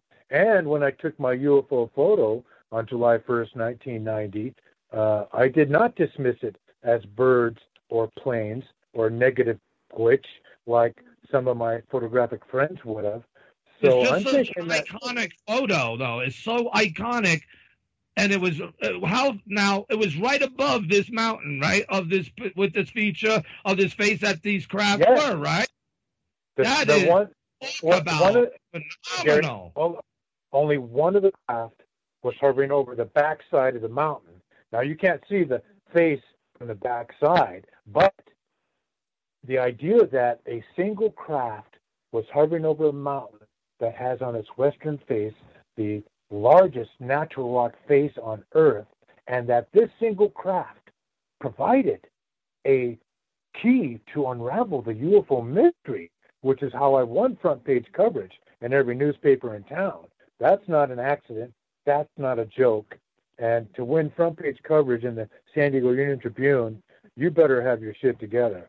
And, where is he looking? Where is that face looking? Is it looking toward the Pacific? Is it looking toward Mexico? Yes. Looking toward Canada? I mean, I'm trying to figure this out, because if it's a natural formation that was happened upon, its visage is definitely looking toward, and that's at an angle. I mean, I don't know. That could mean something. It is a nice profile shot. You can see the man-ape's left ear, but not his right ear, and he is facing toward the Pacific Ocean, which, by the way, in San Diego seems to be a hot spot for UFO visitations. In 2008, we had another fleet of UFOs videotaped above a party celebrating New Year's, and they couldn't identify those objects captured on this video. There's like 9 or 10 UFOs just hovering, and I swear it was the same fleet of UFOs that had visited Inyaha Valley, or that San Diego River Valley, back in 1990. Awesome. And there has been other confirmation.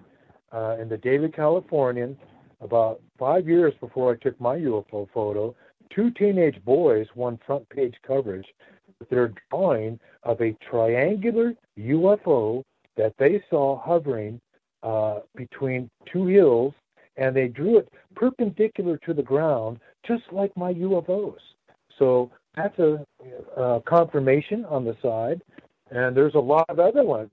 When I went to my first UFO conference in 2002 in Mission Valley, I had a lot of people approach me, and they were seriously still stunned by what they saw, including this couple, and I might say they had seen this brilliant blue light in a valley that they had passed by for 20 years, and there was no explanation for that blue light until I told them. I said, hey, look, I've captured 10 Kecksburg UFOs in a single photograph, and according to that Unsolved Mysteries episode that aired September 1990, the civilians who found the craft were attracted to it by the brilliant blue light that object emanated, because I believe that crash was on purpose before the military came and carted it away, claimed it was a meteorite. I believe that aliens knew that Kecksburg UFO would one day be the key to help unravel the UFO mystery. Yes, indeed. Well, if anything still helps enhance it, because it comes around. And I notice there's other mountains in the area and everything. I'm still, You said, have you looked on the other side of this mountain? Has anything looked odd or on any mountains around this as far as you know? That's funny. Funny you should mention that. There was a satellite photo of the area, and as I'm looking at the very valley where I photographed the UFOs, I suddenly realized that the whole area is a giant acorn shape, and I was shocked.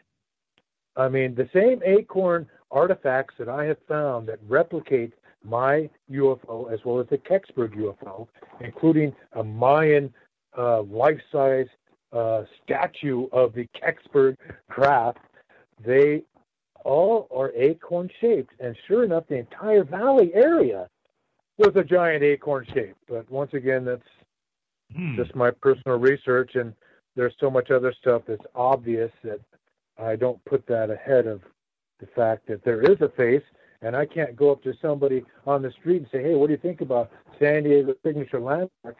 And to be able, wow, that's amazing. But I'm working on it, and with help from interested revealers like yourself, Gary, which I appreciate you having me on your show. We'll get the word out. Definitely, it's got to be explored more and discussed more. Now, you said you don't do that? You don't go around asking the citizens around there, hey, what do you see there? I mean, type of thing. Look real quick, and then, you know what I'm saying? What is what are the people around there also thinking? Well, that's why I was very pleased when this made the front page of the Daily Californian in 1992, and it was in their newspaper boxes purposely all weekend long, so that when they came back to the office Monday, there were literally hundreds of phone calls, because in El Cajon, there was this mountain, and everybody didn't know that there was a face on it. Well, most of them didn't, but the other ones, like I said, had already known about the old man in the mountain. Well, nobody told me, and let me tell you, I have never seen anything like this in any other country in the world. Nobody has a giant natural rock face, which should be San Diego's signature landmark. And let me tell you, you know how many paranormal fans there are around the world, and this is linked to UFOs.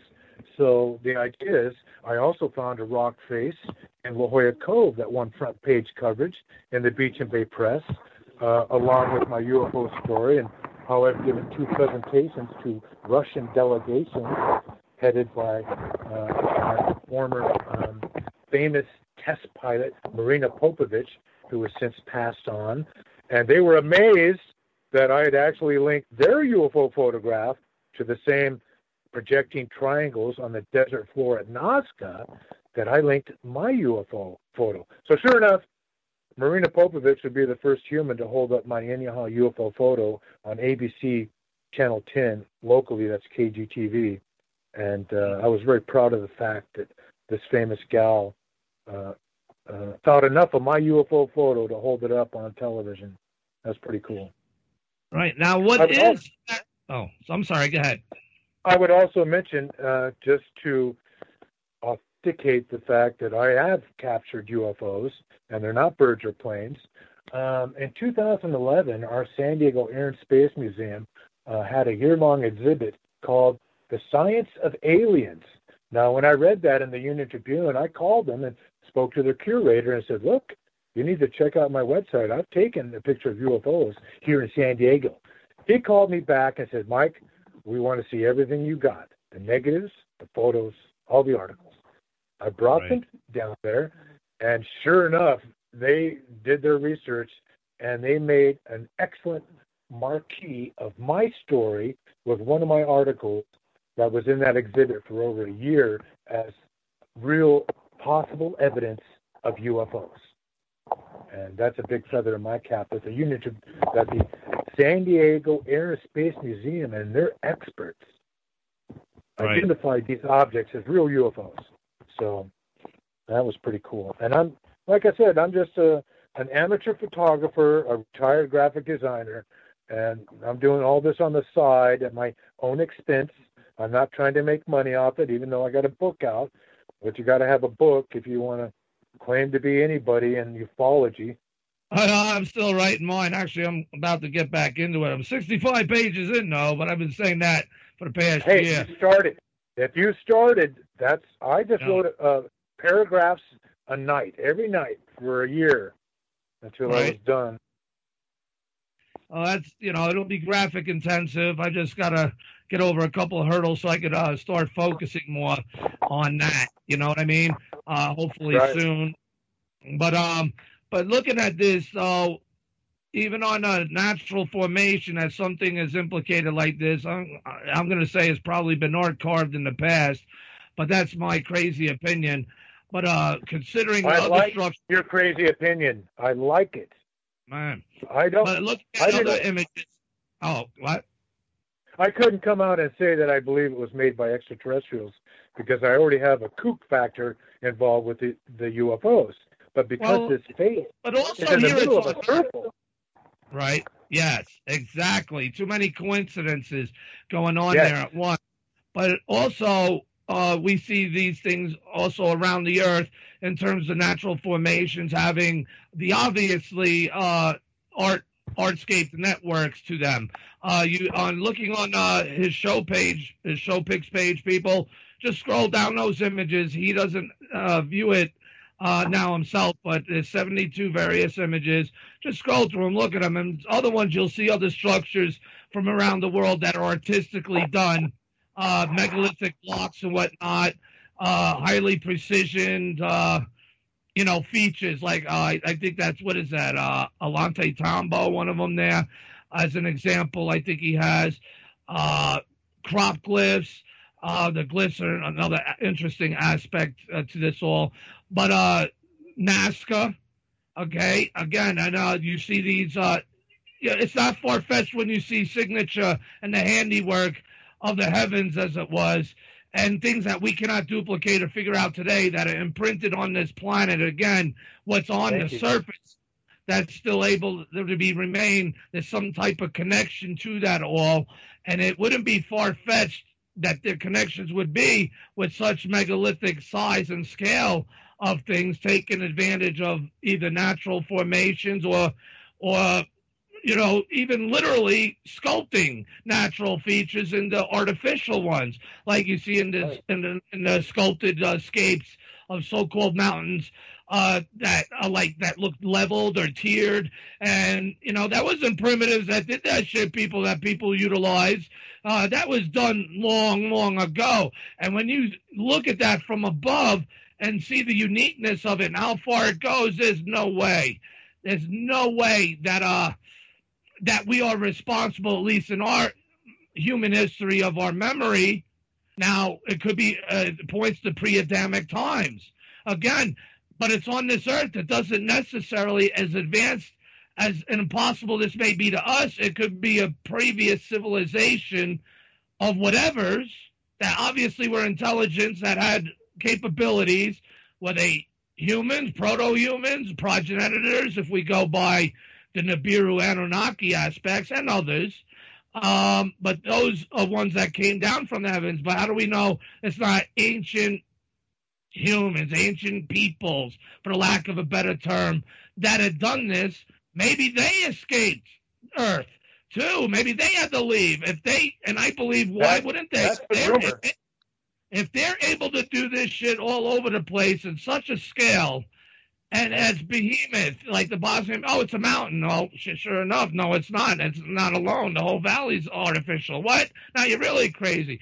And then considering to the size and scale of the things we see, like at Nazca and all these other places, look, they laid that out from a knowledge of knowing where to put things and what to do and where to do them, which means they had a layout from above.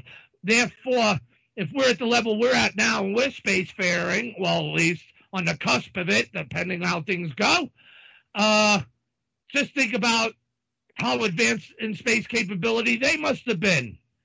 And how do we know they didn't go to Mars? How do we know the Martians didn't come to us? How do we know there's not more worlds out there with this same signature of intelligence lay? It just don't have to be on here and on Mars or on the moon. Right.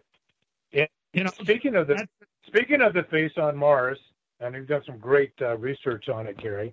You know, it was after I saw that face on Mars that NASA found in '76. My eyes were really opened. And they actually were from metaphysics, which teaches us that in the vast, infinite scope of consciousness, all is possible, which literally means that every atom and molecule has consciousness.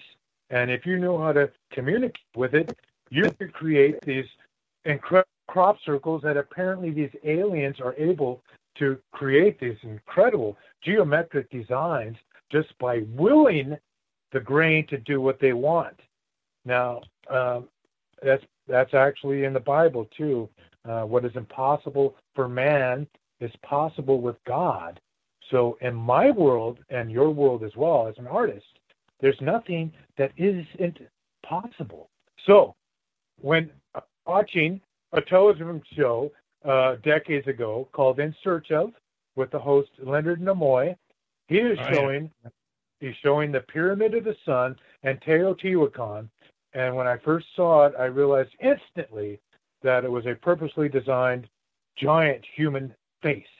And I was shocked. That's a good point. I think that's a good point right there for people to leave off at, because we're going to go to a break, Mike. But that brings up a good point, because, you know, I really want to see that. I can't rule that out. And I'm looking at it, all right, well, what the hell does he mean, man? You know, so, but that's a new aspect to it.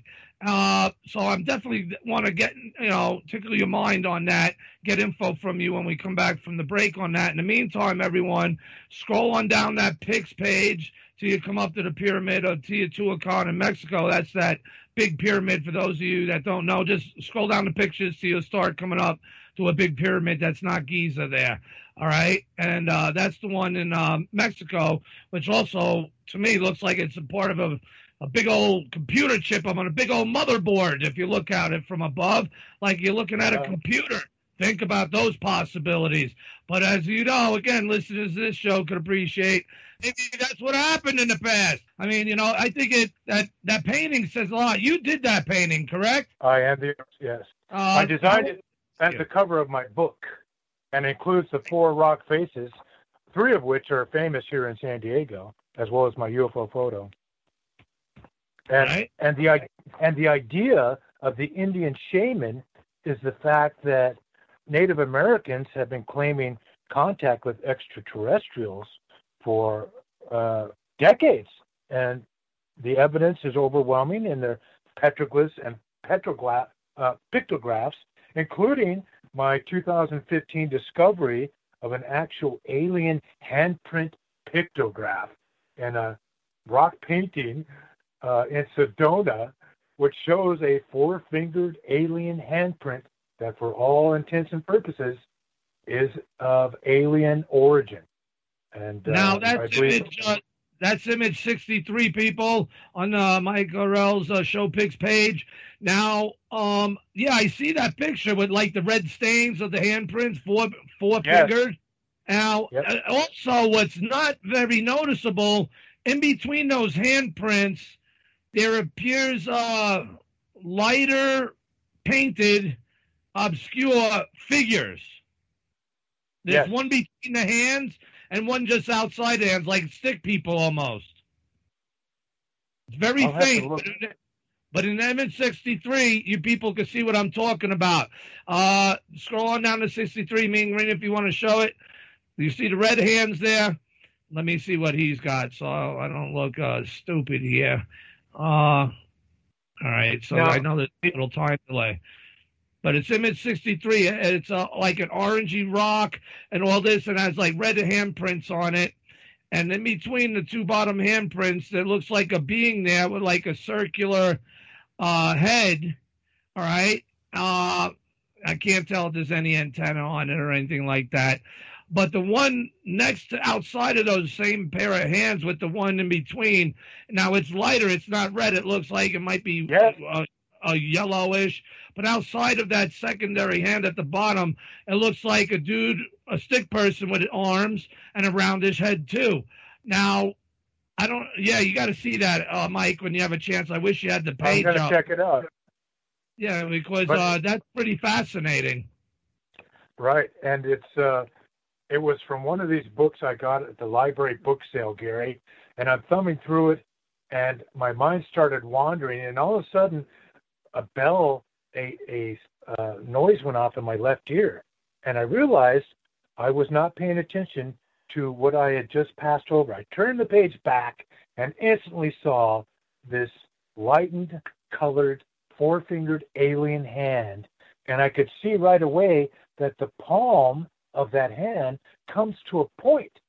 Human hands do not come to a point. Their palms are squared off. And the thumb was smaller and of a different design than our thumb. So my idea was that this is definitely what the aliens had wanted to do with their friends, the Indian shaman, is put their handprint on there so future generations could ponder the significance of the fact that, yes, extraterrestrials and Indians were practicing fellowship.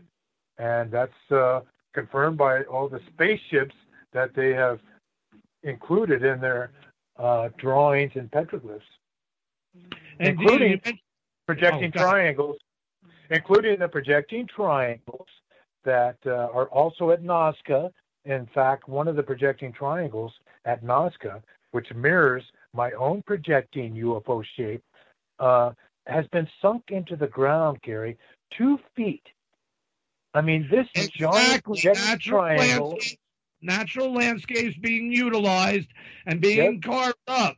Now, go ahead, sir. It's fascinating stuff because, it comes in all shapes. Its signature of intelligence, in my opinion, connects to those past epochs of what all that represents. Imagine if we could see that before the deluges, before the cataclysms, before all the erosions on this earth, that Mars is quite limited for, which is why many things abound there.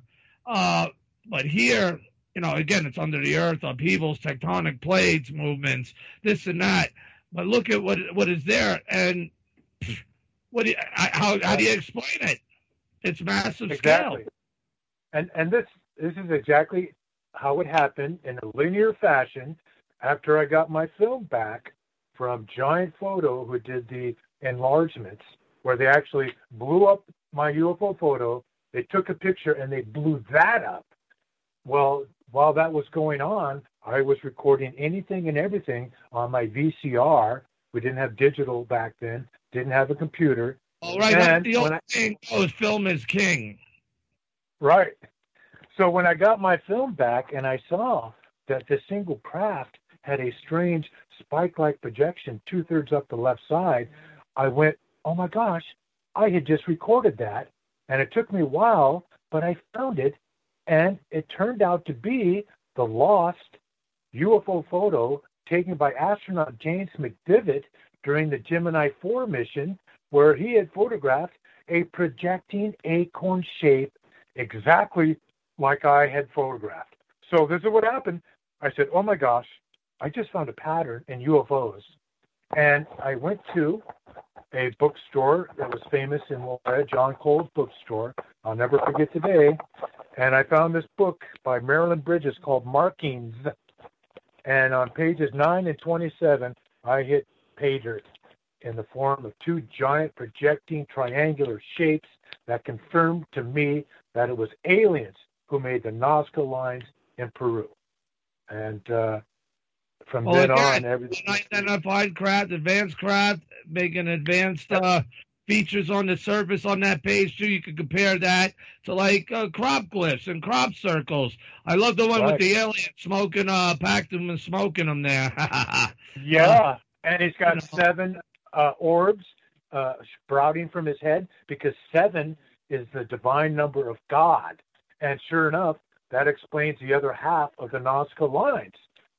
When I first discovered them in like 80, doing some art project, I had grabbed a whole box of National Geographics at the Spring Valley Swap Meet, and one of them had the Nazca lines. I had never heard about them before, and they showed 2 pictures, one of the monkey and one of a duckling. And guess what? Each one of them had 7 fingers, if you minus the thumbs. And I said, why would they have 7 fingers?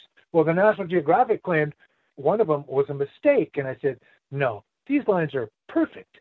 And you can't even tell what they are from ground level. There's a reason why they have 7.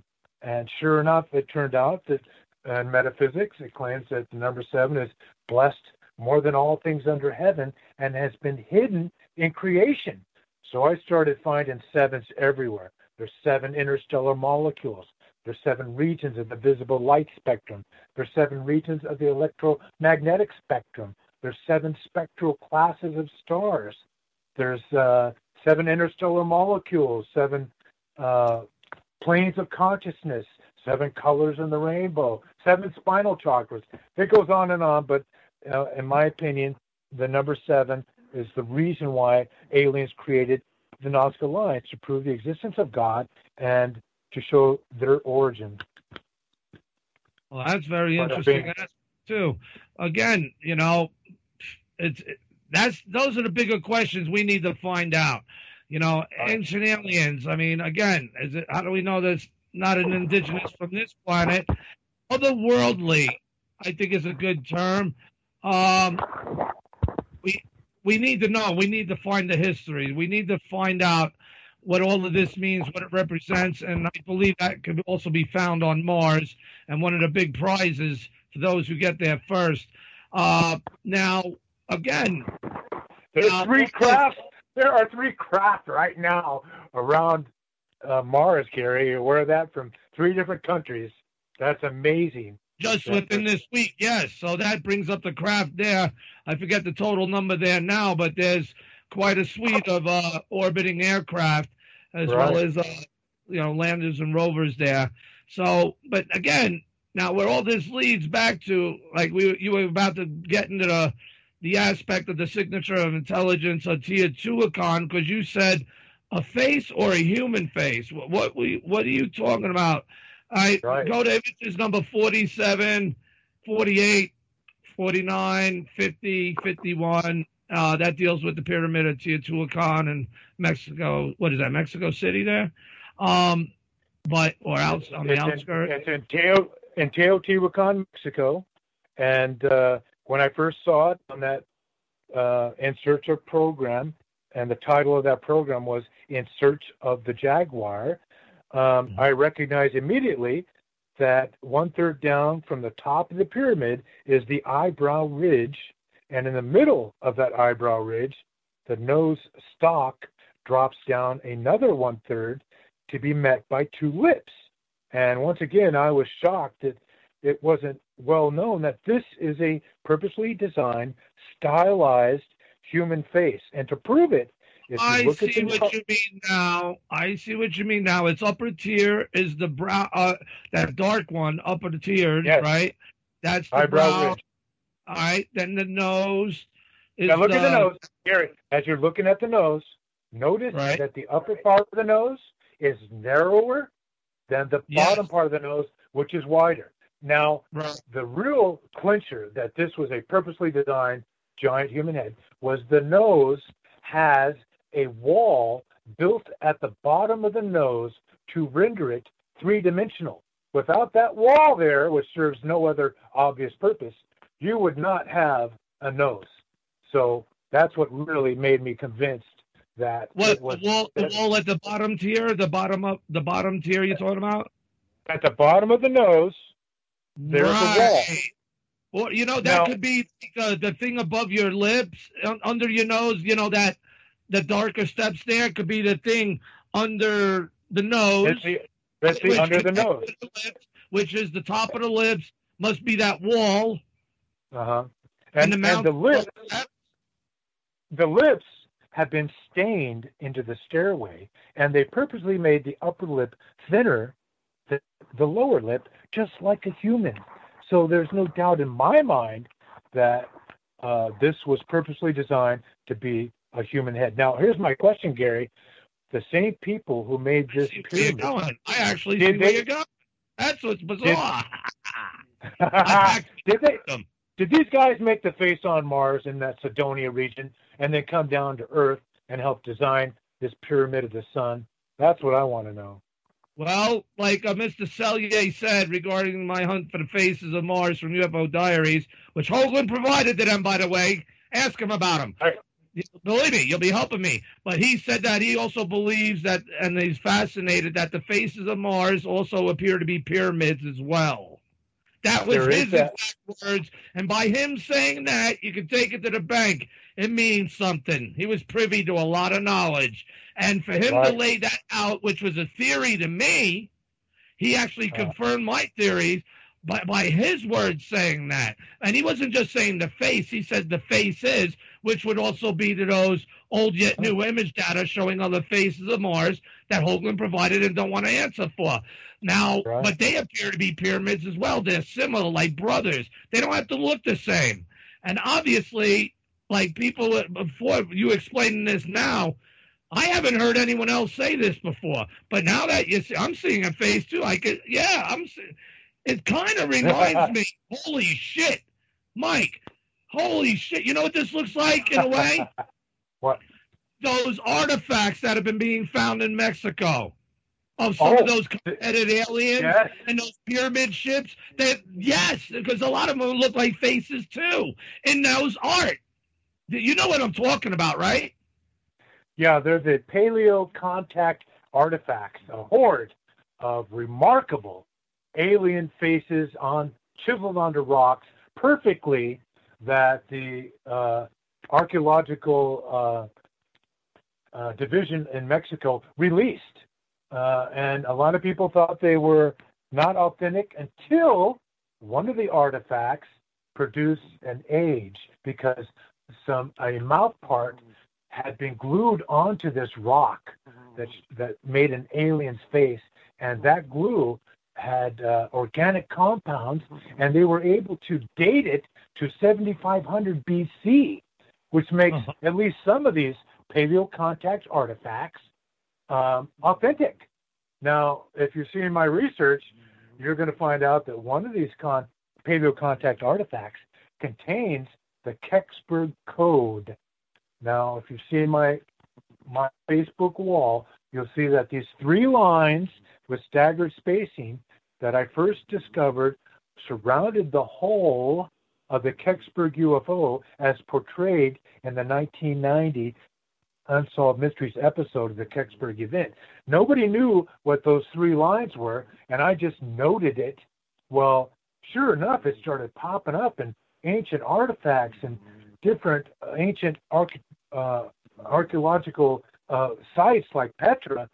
And, oh my gosh, it turned out to be the stellar spectrum, 3 lines with staggered spacing are actually the emission spectrum of the hydrogen molecule. Aliens are using hydrogen, which is the most abundant molecule in our universe. They're using it for propulsion. And thanks to the Keck UFO, I had found this pattern on King Tut's ostrich fan, which I think I included in those photos, that shows 2 triangular shapes in flight, and they have the Kecksburg code on their holes. And what's interesting is that the Egyptian Antiquities Authority doesn't want you to ever see this side of King Tut's fan, because these 2 UFOs are depicted in flight, and they could be nothing else but UFOs, which confirms what Egyptian pharaoh Tutmosis III claimed in that papyrus, that him, his scribes, and his soldiers all witnessed UFOs. Oh. Hey, Mike. And can you?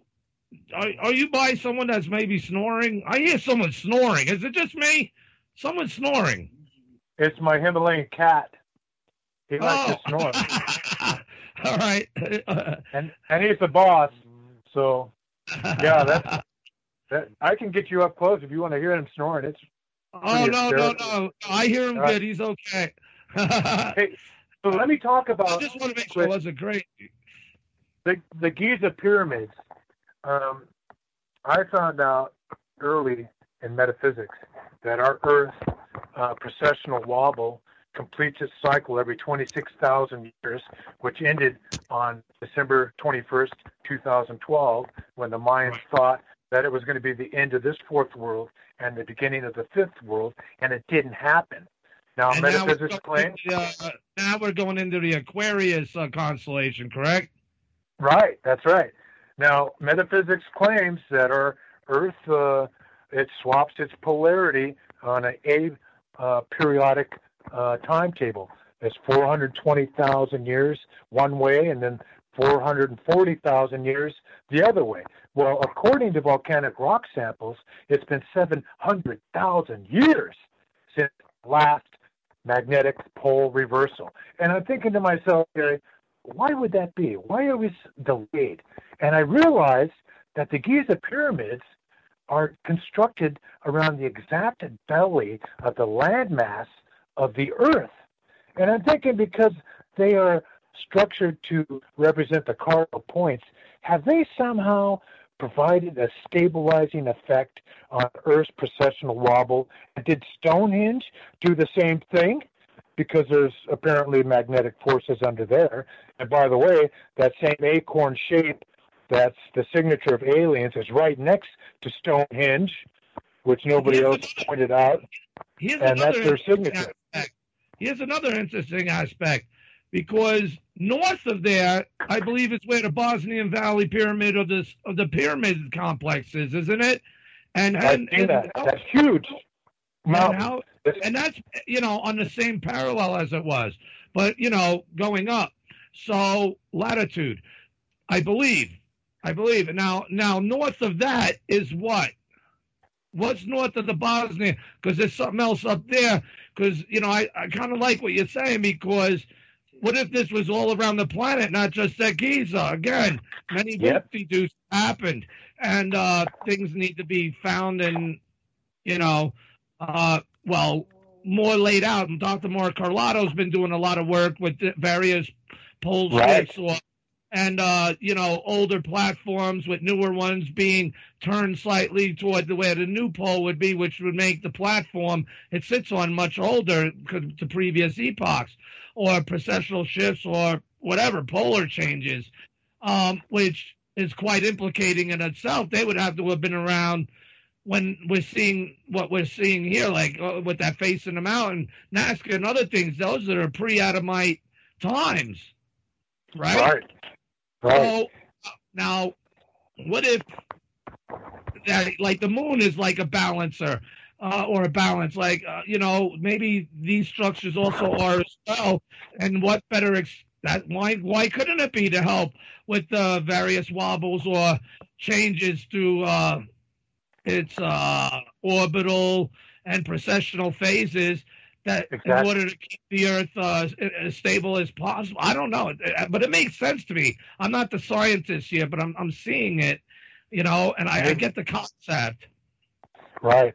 So I'm reading this book called Shadows of the Unknown by Coral Lorenzen, and she claims that the 1908 Shadows of the Unknown, and she claims that the 1908 Tunguska blast in Siberia altered our magnetic field.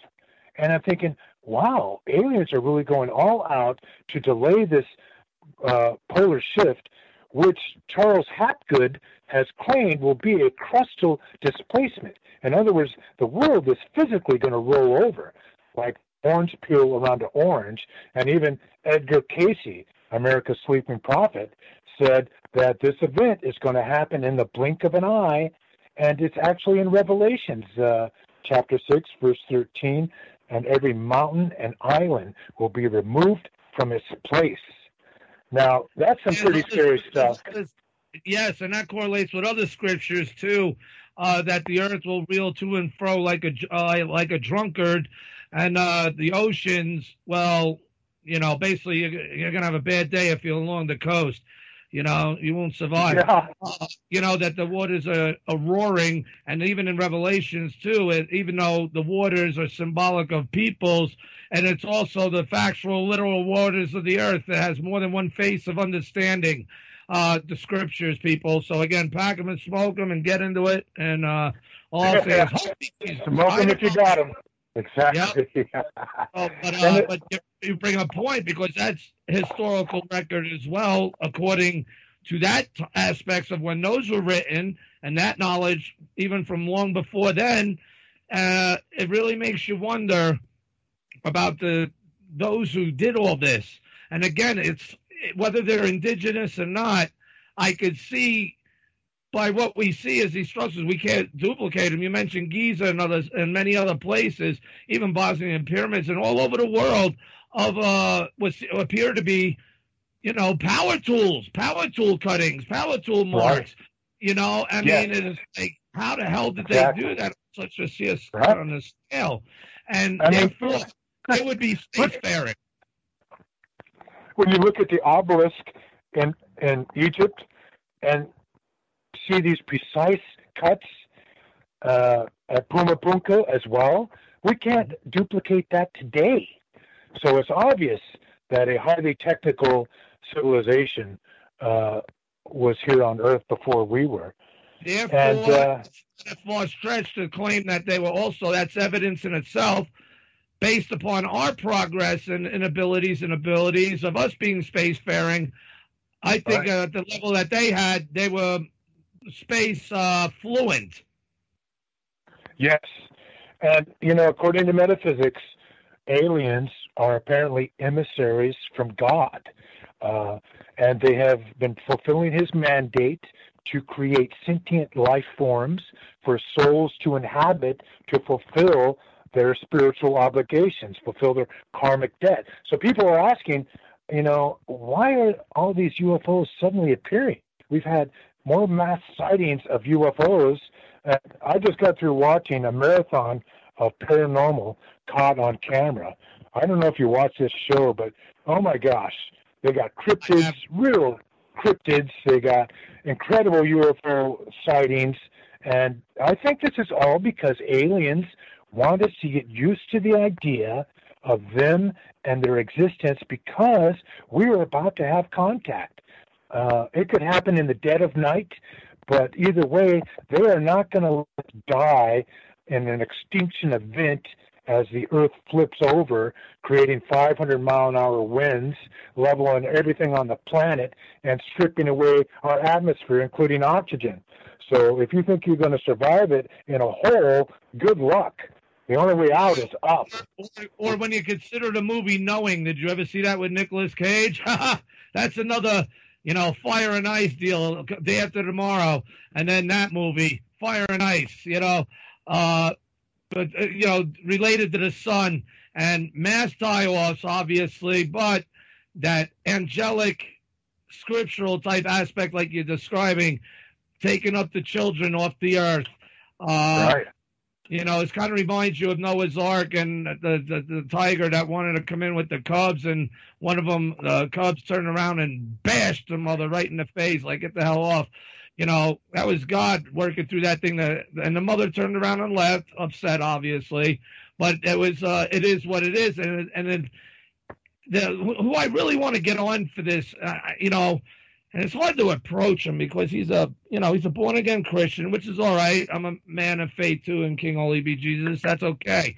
And dealing with these issues, he actually comes from a perception of knowledge, of biblical knowledge, where he ties in all this, especially regards to these beings, their purpose, who they are, and it's not the first time they've been here on earth. I mean, I was like, whoa, it's like, he's so interesting. Whether you're a believer or not, you can see correlations in what he has to say about him along the lines of what you just said. So that's a fascinating aspect. His name is Pastor John S. Terrell of out there in California. So he'll be a great guest, and maybe he'll help save some people too. You know, that's always a good thing. But it brings up these aspects of what we're talking about here, of which the Martian revelation consists of, and we have to make our fate, and that means we have to face all this now. Yes. Because remember, like you said, you know, working for God, but there's 30%, if we go by that, according to Scripture, who are the enemy. The 30% of the cosmos sided with the enemy, and, well, they are hinted at showing up, you know, and it is a fascinating thing, but it's scary, but fascinating. And Mike, being the fact that we may be able to see it and awake to hopefully guide others to the knowledge of who and exactly what they are, because then deceptions will be strong. But I don't know. I don't want to go down that route now, but it just brings those aspects up that will need to be covered on this show. So I'm glad you brought that up. I'll stop ranting. But I see where you're going with that. Now, again, but how long have they been here? They could also have been here for a while, but more coming or becoming more open. That's the key here. Make themselves want to be seen or known. Something's going on. And we're in a time based on Brookings where we must be told, in my opinion. Listeners of this show could appreciate, or certain ones that really appreciate what Brookings means from the 50s onward. We're at a time now on that time frame where we must be told. You know, it's no coincidence we have Guardians and a Space Force now to protect us from the threats of deep space. That was the focus, too, that Trump and Pence founded Space Force. I just think, well, if they're secret space programs, we always heard of that. To me, well, if they come in public, that means they need many more boots. And that means, and they kept saying this, Mike, and I'm not going to get into the politics, but I think you'd appreciate this. Their focus was beyond the threats of, obviously, China and geopolitical situations and low Earth orbit and how our world's run and needing to defend against, but from the threats coming from deep space. I mean, everyone, even Mark Milley, you know, just before this, a couple of years, telling the cadets they're going to be dealing with hybrid armies, little green men, and dealing with tribal and political, all these issues that they're going to have to be facing simultaneously. He didn't say may, he said that they will face. And then this need for a Space Force, now it got so fast enacted, and I keep on saying, okay, what's the threat coming from deep space? No one's asking fucking questions. And then he tells General Dunford, remember when he told Dunford, everyone's laughing at Trump, does anyone not want me to sign this? Because you're going to be not going to like it if you don't want me to sign this. People are thinking he's threatening, you know, his people, joking. No, he's saying us because something's coming from deep space, people. Wake up. And if he didn't sign that, well, later he'll be right. We wouldn't like it. But then he tells General Dunford, got it? Yes, sir. Okay, good. Now go get it. And another question, crickets. Go get what, General? What? What is it? What is it that they know? I believe, Mike, what you're saying here, what we're talking about, is only the the tip of the mountain, pun intended, of what is being referenced to and it connects to these UFOs or these beings, these whatever you want to call them. It has to be. It's just too much here going on. Regards to that, I mean, what are your thoughts on that aspect? And should that give us hope and inspiration, or should we cower back and I don't know. I mean, I think it's an interesting question. Well, what really gives me hope was one of the first and bravest UFO abductees, Betty Hill, who had the courage to ask her alien abductors where they came from, and they gladly showed her the famous star map, which included broken lines to different star systems, which the aliens explained were expeditionary routes like the one to our planet, and it also included bold lines to other stars that they claimed were trading routes. So that is Earth's ultimate destiny, to become a trading partner to this long-established galactic federation of cooperating planets. And that's why they have done as much as they can to enable humankind to step to the plate, including possibly purposely crashing the Roswell UFOs that provided the technology that we're utilizing today. And the fact that what happened, Pastor Terrell, I'm sorry to interrupt. Pastor Terrell also has a good look at that aspect of how and where and why that came. But we got to get him on. But go ahead, sir. But you're right. And to just back up the fact that aliens are on our side, just look what happened to two separate missions of Russian cosmonauts in 1984 when they were visited by 7 gigantic 80-foot tall angelic beings in outer space who promoted peaceful thoughts to these cosmonauts who courageously admitted to what they saw. Now, NASA, of course, would not have done that, but these Russian cosmonauts were very serious that they had a run-in with 7, that's God's number, angelic beings, not on one mission, but 2 missions. Now, hold that thought, and let's go to one of the crop circles. It's called the famous... 46. Listeners, go to number 46, picture 46 on Mike Orell's show pic page, and there's a picture there that they claim that 7 enormous winged humanoid beings, it says. That's what he's referring to. You can see them wingspan and whatnot, outside of Earth there. Go ahead.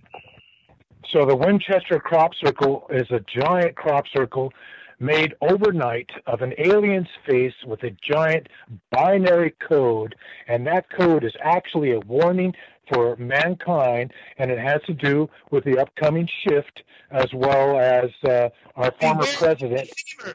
And beware of the deceivers, it says, too, on that, right? Let me read it for you. It says, beware of the bearers of false gifts and their broken promises. Much pain, but still time. Believe there is good out there. We oppose deception. Conduit closing, bell sound. Now, the conduit closing, to me, that's everything to do with the electromagnetic forces of our Earth as our polarity is rapidly shifting.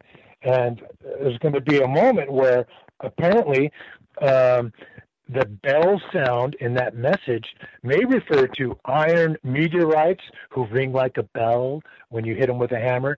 Who knows if they are planning, after evacuating Earth, to throw a meteor at the Earth to knock it out of its locked orbit, thanks to their efforts, so that Earth can reverse its polarity. It has to do this, or the Earth will die. It's a reboot. Is that a comet or an asteroid whose conduit is closing to the Earth? Some might attribute that to maybe Nibiru and other as frightening aspects. Is that? Yeah, it's up to interpretation, but I had just got through watching a program about the Williamite Willamette meteorite that was a very sacred object to the native Indians before some Americans grabbed it, and everybody used to hit it with a hammer because it rang like a bell. So here we got bell sound. Now, that could also be a reference, by the way, to the moon, Gary, which we found out has it may be hollow after NASA crashed a lander into it, and the moon rang like a bell for 3 hours. And we have all these videos of UFOs circling the moon and coming to Earth from the moon as witnessed and captured on video by the International Space Station. So the moon may have been towed into place and maybe an artificial satellite, and I'm not one to discount that possibility, that it is very possible, even Doc Doubleday with his shielding aspect on the Earth, that would answer for the moon as well, especially from others' researchers. And now, funny it is that the majority of the craters, I believe, on the moon, as wide or diverse, big or small as they are, they all pretty much go up to the same level, which is pretty odd. That's funny you should bring that about the craters on the moon, because after I discovered this projecting acorn shape is the alien signature, and I realized at one point, hey, I'm the only researcher on planet Earth that has discovered this pattern, and I went balls out to find it everywhere. And guess where I found it? On the surface of the moon in one of the largest craters known as Mare Serenatis.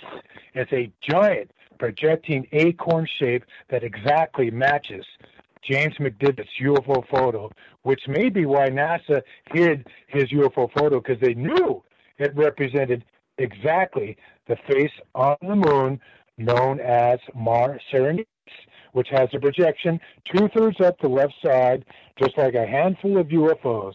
And on the back side of the moon is a 150-mile wide crater that also looks like a UFO. So there's other aspects of the moon that require more time to discuss. But what I really want to talk about is the message from Mars from 1928, which I believe I sent you. This projecting acorn shape duplicates our UFOs. A 1928 message from Mars, a radio message where Professor Todd had talked the military into closing down all their communications because Mars was approaching its closest proximity to Earth. And sure enough, they got a radio message, and here's this giant projecting bell shape, which, by the way, was not included in the Travel Channel's recent coverage of that 1928 event. That's totally missing. And thank God I recorded it over a decade ago on these television programs, for which that's my job now, apparently, somehow or another. According to the Los Angeles Times, I've been chosen. So I'm going to try to live up to that, and I've dedicated my life to helping promote the idea that not only do aliens exist, but they are our benefactors and that they help create us. And we have every reason why we should be humbled and grateful to them, but we should not worship them. They are not God. They are emissaries from God. And if I might just... thereof, scripturally speaking. That's true, right? So let me tell you about these aliens.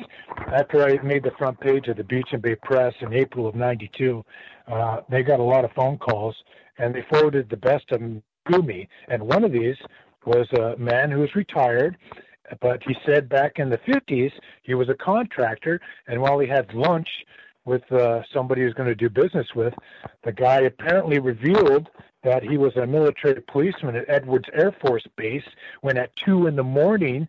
they got an alarm, and one of them ran out, and in front of this hangar was a UFO hovering. And at one point, the sergeant ordered all the MPs to fire at the UFO. And this guy said the UFO absorbed the bullets, and then a panel opened up, and a green beam of light hit the sergeant who had given the orders to fire and just vaporized him. Poof, he was gone. The alien ship did not bother any of the other MPs, and they were all subsequently sworn to secrecy, and the 10 years had elapsed, so this contractor was told this story, which to this day I still find fascinating. Wow. So you don't want to mess with aliens. Right? It's kind of reminiscent almost of the Battle of L.A. UFO being fired upon. Right, exactly. It's also reminiscent of what Vietnam veterans claimed, riding around in their PT boats. They were confronted by aliens, and they shot at them with their artillery. And guess what? The same ammo, the same munitions were returned to these soldiers with deadly accuracy. So do not be shooting at aliens. If you do, then you deserve to die. These are emissaries from God. These are emissaries from God. They're the ones who gave Moses the 10 Commandments. They led him and his Israelites for 40 years in a cloud and feeding them manna, avoiding the Egyptian troops that were hunting them. And there's no telling what other interpretations in the Bible where angels, according to ancient alien theory, are actually UFOs. So right. That's Ezekiel, Elijah. I mean, there's many aspects, right. So, yeah, and that's scripturally speaking. And the connections are there. Again, it's finger pointing at John S. Terrell. I got to get past the Terrell on. I think too many signatures kicking me in the ass, like saying it's time to get him on. Hopefully he appreciates that. I would, but again, it's an opportunity for him to help enlighten us to pre-Adamic civilizations and our place from a scripture that might help some people, save some people. If, hey, that's all the power to goodness, right? And that's where we go seeking for the truth on this show, one bizarre truth at a time. And there's a lot of bizarre truth scriptures, You all right? I'm hanging in there. Oh, okay. I'm looking at this one picture on your pics page, pic 30, everyone.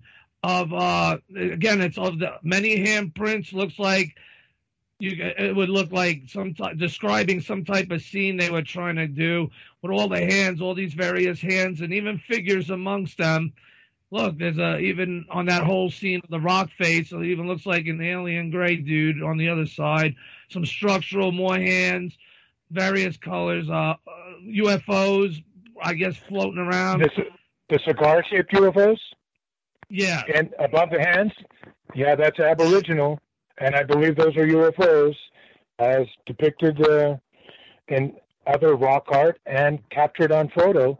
There's a photo taken in Peru of the exact same cigar-shaped UFO that the Aboriginals painted, which confirms that UFOs have been around for at least 30,000 years, as well as the boomerang-type UFOs, the same kind that showed up in 1997 in Phoenix with numerous eyewitnesses seeing this gigantic chevron-shaped UFO silently moving through the valley. And that was another incident where aliens have been given permission to make themselves known. We need to get indoctrinated. We need to believe, just like they said in the Winchester Crop Circle. We need to believe, because by believing, that has an effect of the quantum theory, where if you believe it, then it comes back as a material manifestation. And if we get enough humans on Earth ready and willing for contact, that's going to happen. And that's what they want. They want Earth to become a trading post, but it's going to have to be after about 2 years. And this is what Nostradamus saw. Gary. He said humans are going to have to leave Earth if we want to survive. And he said we're going to be taken to different galaxies. One of the Cancer Galaxy, and I think the other one was Aquarius, for a period of 2 to 3 years while Earth reconstitutes its atmosphere. And when we come back, it's going to be heaven on Earth. We'll be having the alien technology that will get rid of all of our diseases. There'll be no more homelessness, starvation. It's going to be a good thing. And that's why the Space Force needs volunteers, because we are going to be setting up trading posts on their inhabited planets, just as they are going to set up colonies on Earth. So we need to get rid of any racism. If you're a racist, that means that you have no place in the next phase of human evolution, because that automatically means that you don't like aliens. If you don't like somebody, even your own race, then you have issues. Different. So, right, that's different, right. I see where you're going for sure.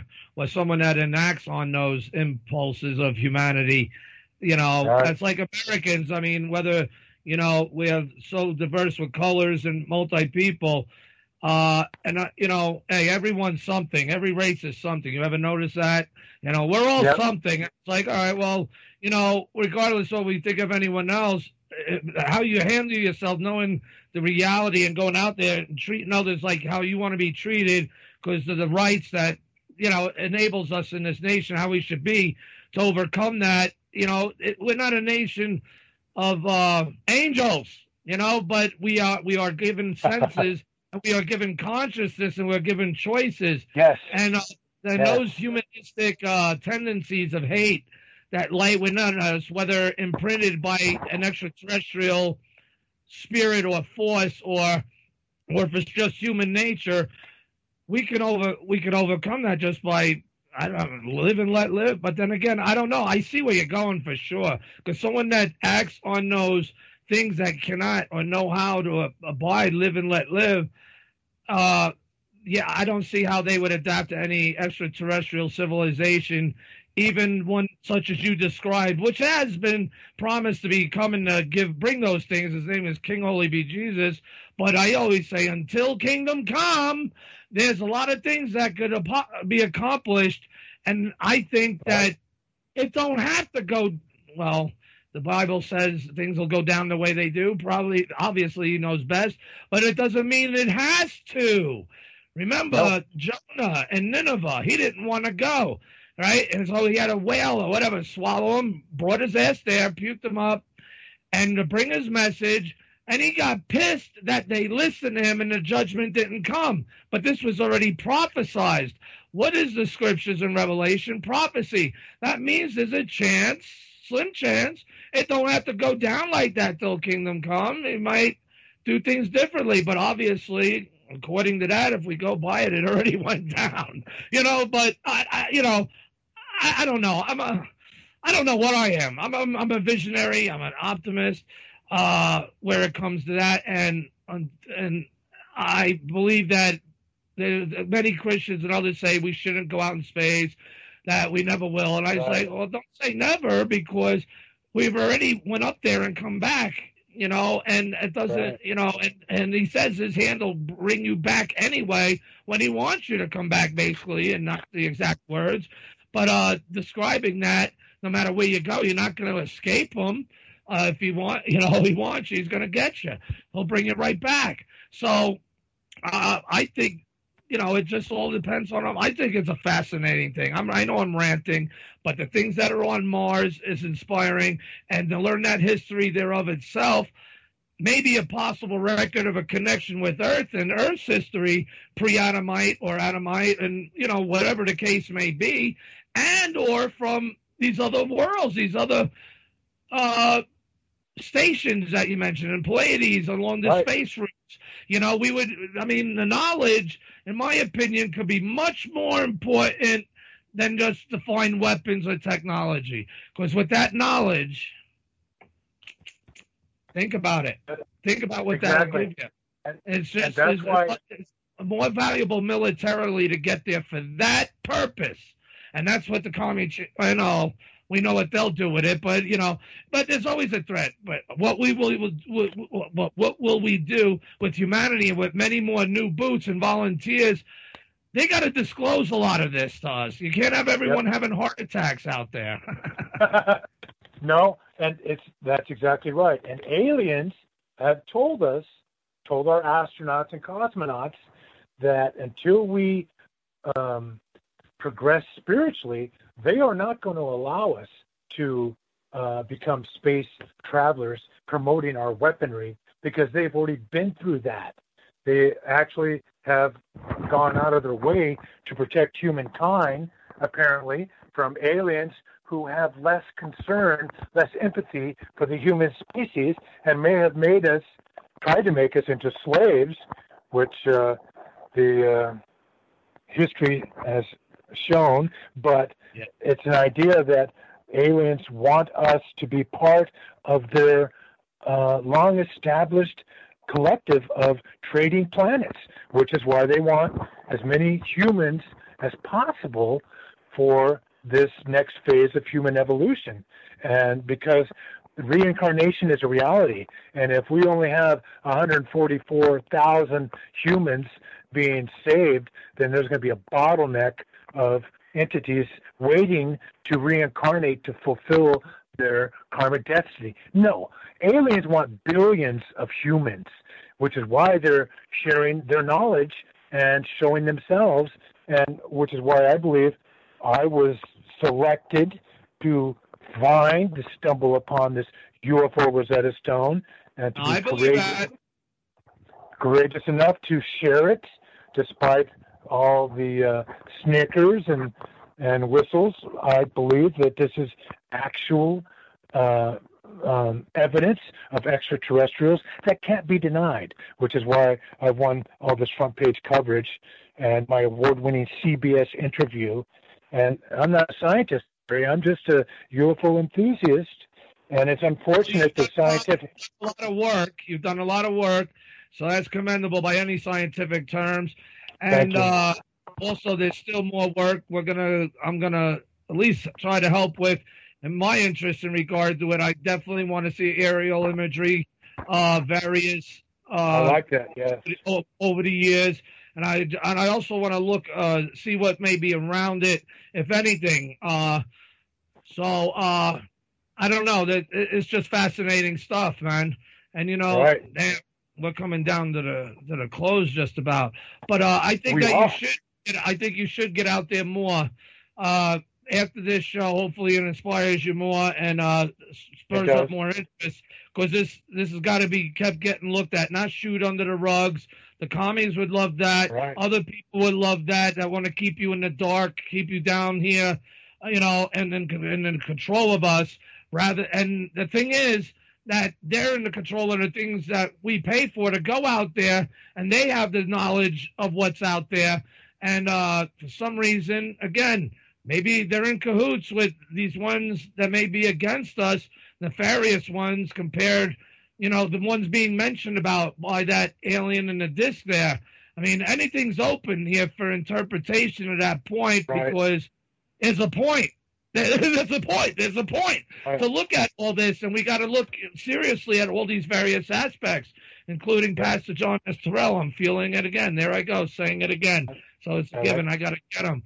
Now, so therefore, with other aerial imagery, I'll see what I can find, and we'll see how, precision in its sizes, its rim of the circle, and then of the face itself. This should be very interesting in the least, until you could get some drones, because maybe we could find data on there in different perspectives that could that we would need bird's eye view from various points, maybe to make predictions like scientists do. We make predictions and see if up close any of those predictions could be solid. That would be made for, even though this may be a natural overall mountain range, but it has been somehow modified, and its signature would be there. If we're seeing that signature like it is, its signature is all over that thing. It just may be hard to detect unless you're far away from it, because you see its imprint. To me, there's no mistaking. It's an omen from the past. And what is that? What is that past? And then how many months passed? How many previous civilizations passed? I mean, I don't know, but it's fascinating stuff. And so we definitely got to do follow-up with this research, and in time, bring you back on for more continued efforts on this. That sound good? Sound good to me, buddy.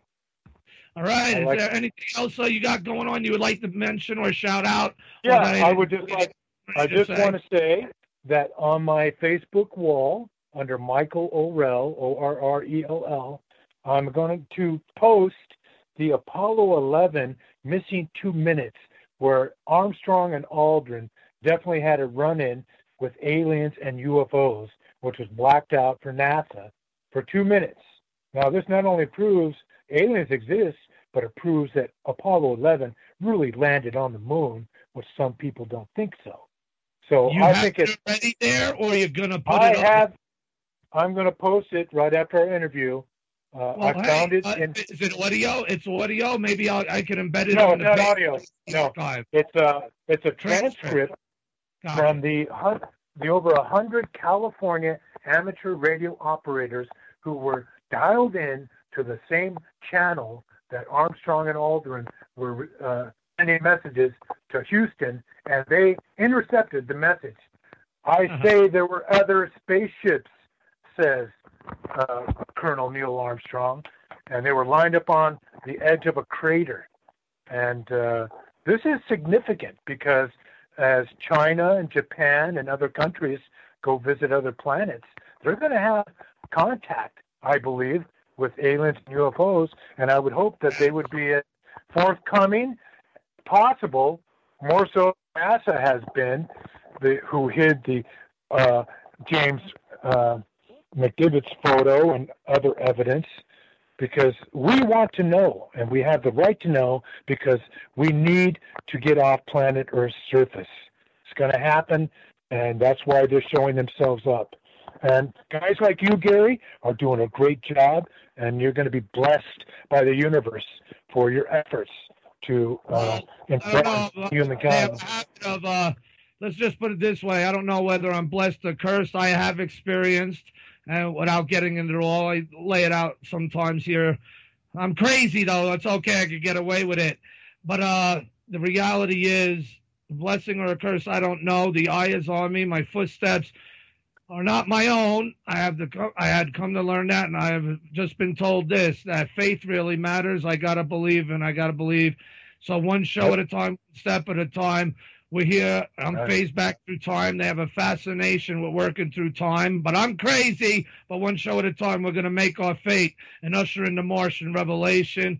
And your work is going to continue to be brought forth as part of that, because it's all relevant. And everyone, I would like you all again to go to thefacesofmars.com, click on Michael Orrell's book there, Aliens from Above, The Last in Line. Oh, that's a song I should have played. But anyway, but that would be pretty sad. Are we the last in line? That means the race is on. Get off our ass. We got to do what needs to be done, because we're a childhood then, you know. So other than that, I'd like to thank you very much, Mike, for being on. We definitely will be in touch. I'll try to hop on some of that this week. I'm really curious now about this. Again, it may turn beneficial. In the meantime, that way you could also look. If you don't have a computer, you should get one, or at least get one to where you will go online, to where, you know, you'll be able to deal with these images more, and in order to even plot your walks and places to go and check out, since you're in the vicinity. If I see something, I'm going to be like, holy shit, dude, go check that out. You know what I mean? All the much data that we can get for you to actually do that. You know what I mean? And exactly. You know, and that's what science does. Therefore, again, based on predictions and following the data, it would be great to get some LiDAR views of this area as well. But first, that'll be harder to do. Maybe Jeffrey Boyd Jr. or others may be able to chime in on that, how we may acquire that, or get someone to foot the bill to do that. But let's see what we can find in the aerial imagery, and take this where it needs to go, because obviously it needs to be discussed and dealt with. And again, the image that you got, I believe it too. Your steps are not your own. When you took that picture that day, that was meant to be seen, and that's an iconic photo. That is just as astronomical as the feature there on that mountain. Both, I mean, just things adding to everything. So I definitely appreciate your presence here on the show, and we'll definitely follow up. And let's spread the word, man. Thanks, Gary. Hey, keep up the good work, brother. All right, thanks, man. I appreciate it. All right, you have a good night, Mike. You too. Right, so there you go, everyone. Mike Burrell. So that was a lot of information packed within all that. And the show page does help you people to follow along. Thanks, Mean Green, for doing that. It's just get the ideas of where he was going, where he's coming from. That book sounds like a good read, so I advise everyone that they should do that. You know, again, the connections between Earth and Mars and what's seen on its surfaces, which there may not be a connection for all we know. But wouldn't that just show that life and intelligence raises without potential connections? But I don't know. I think and feel there may be connections. But again, that's why we have to go out there. That's why we have to dig more here on Earth. That's why we have to. Yep. So, other than that, all I could say is I got to line up some more guest people. I got some names I want to approach. And definitely got to get Mr. Stephen Bassett back on. It's been a while. Things have been going on with that. So we'll definitely be in touch. And everyone out there, all I could say is that when you look at all this stuff and how it's been imprinted all over the place, all I know, it just cuts you up. Good night.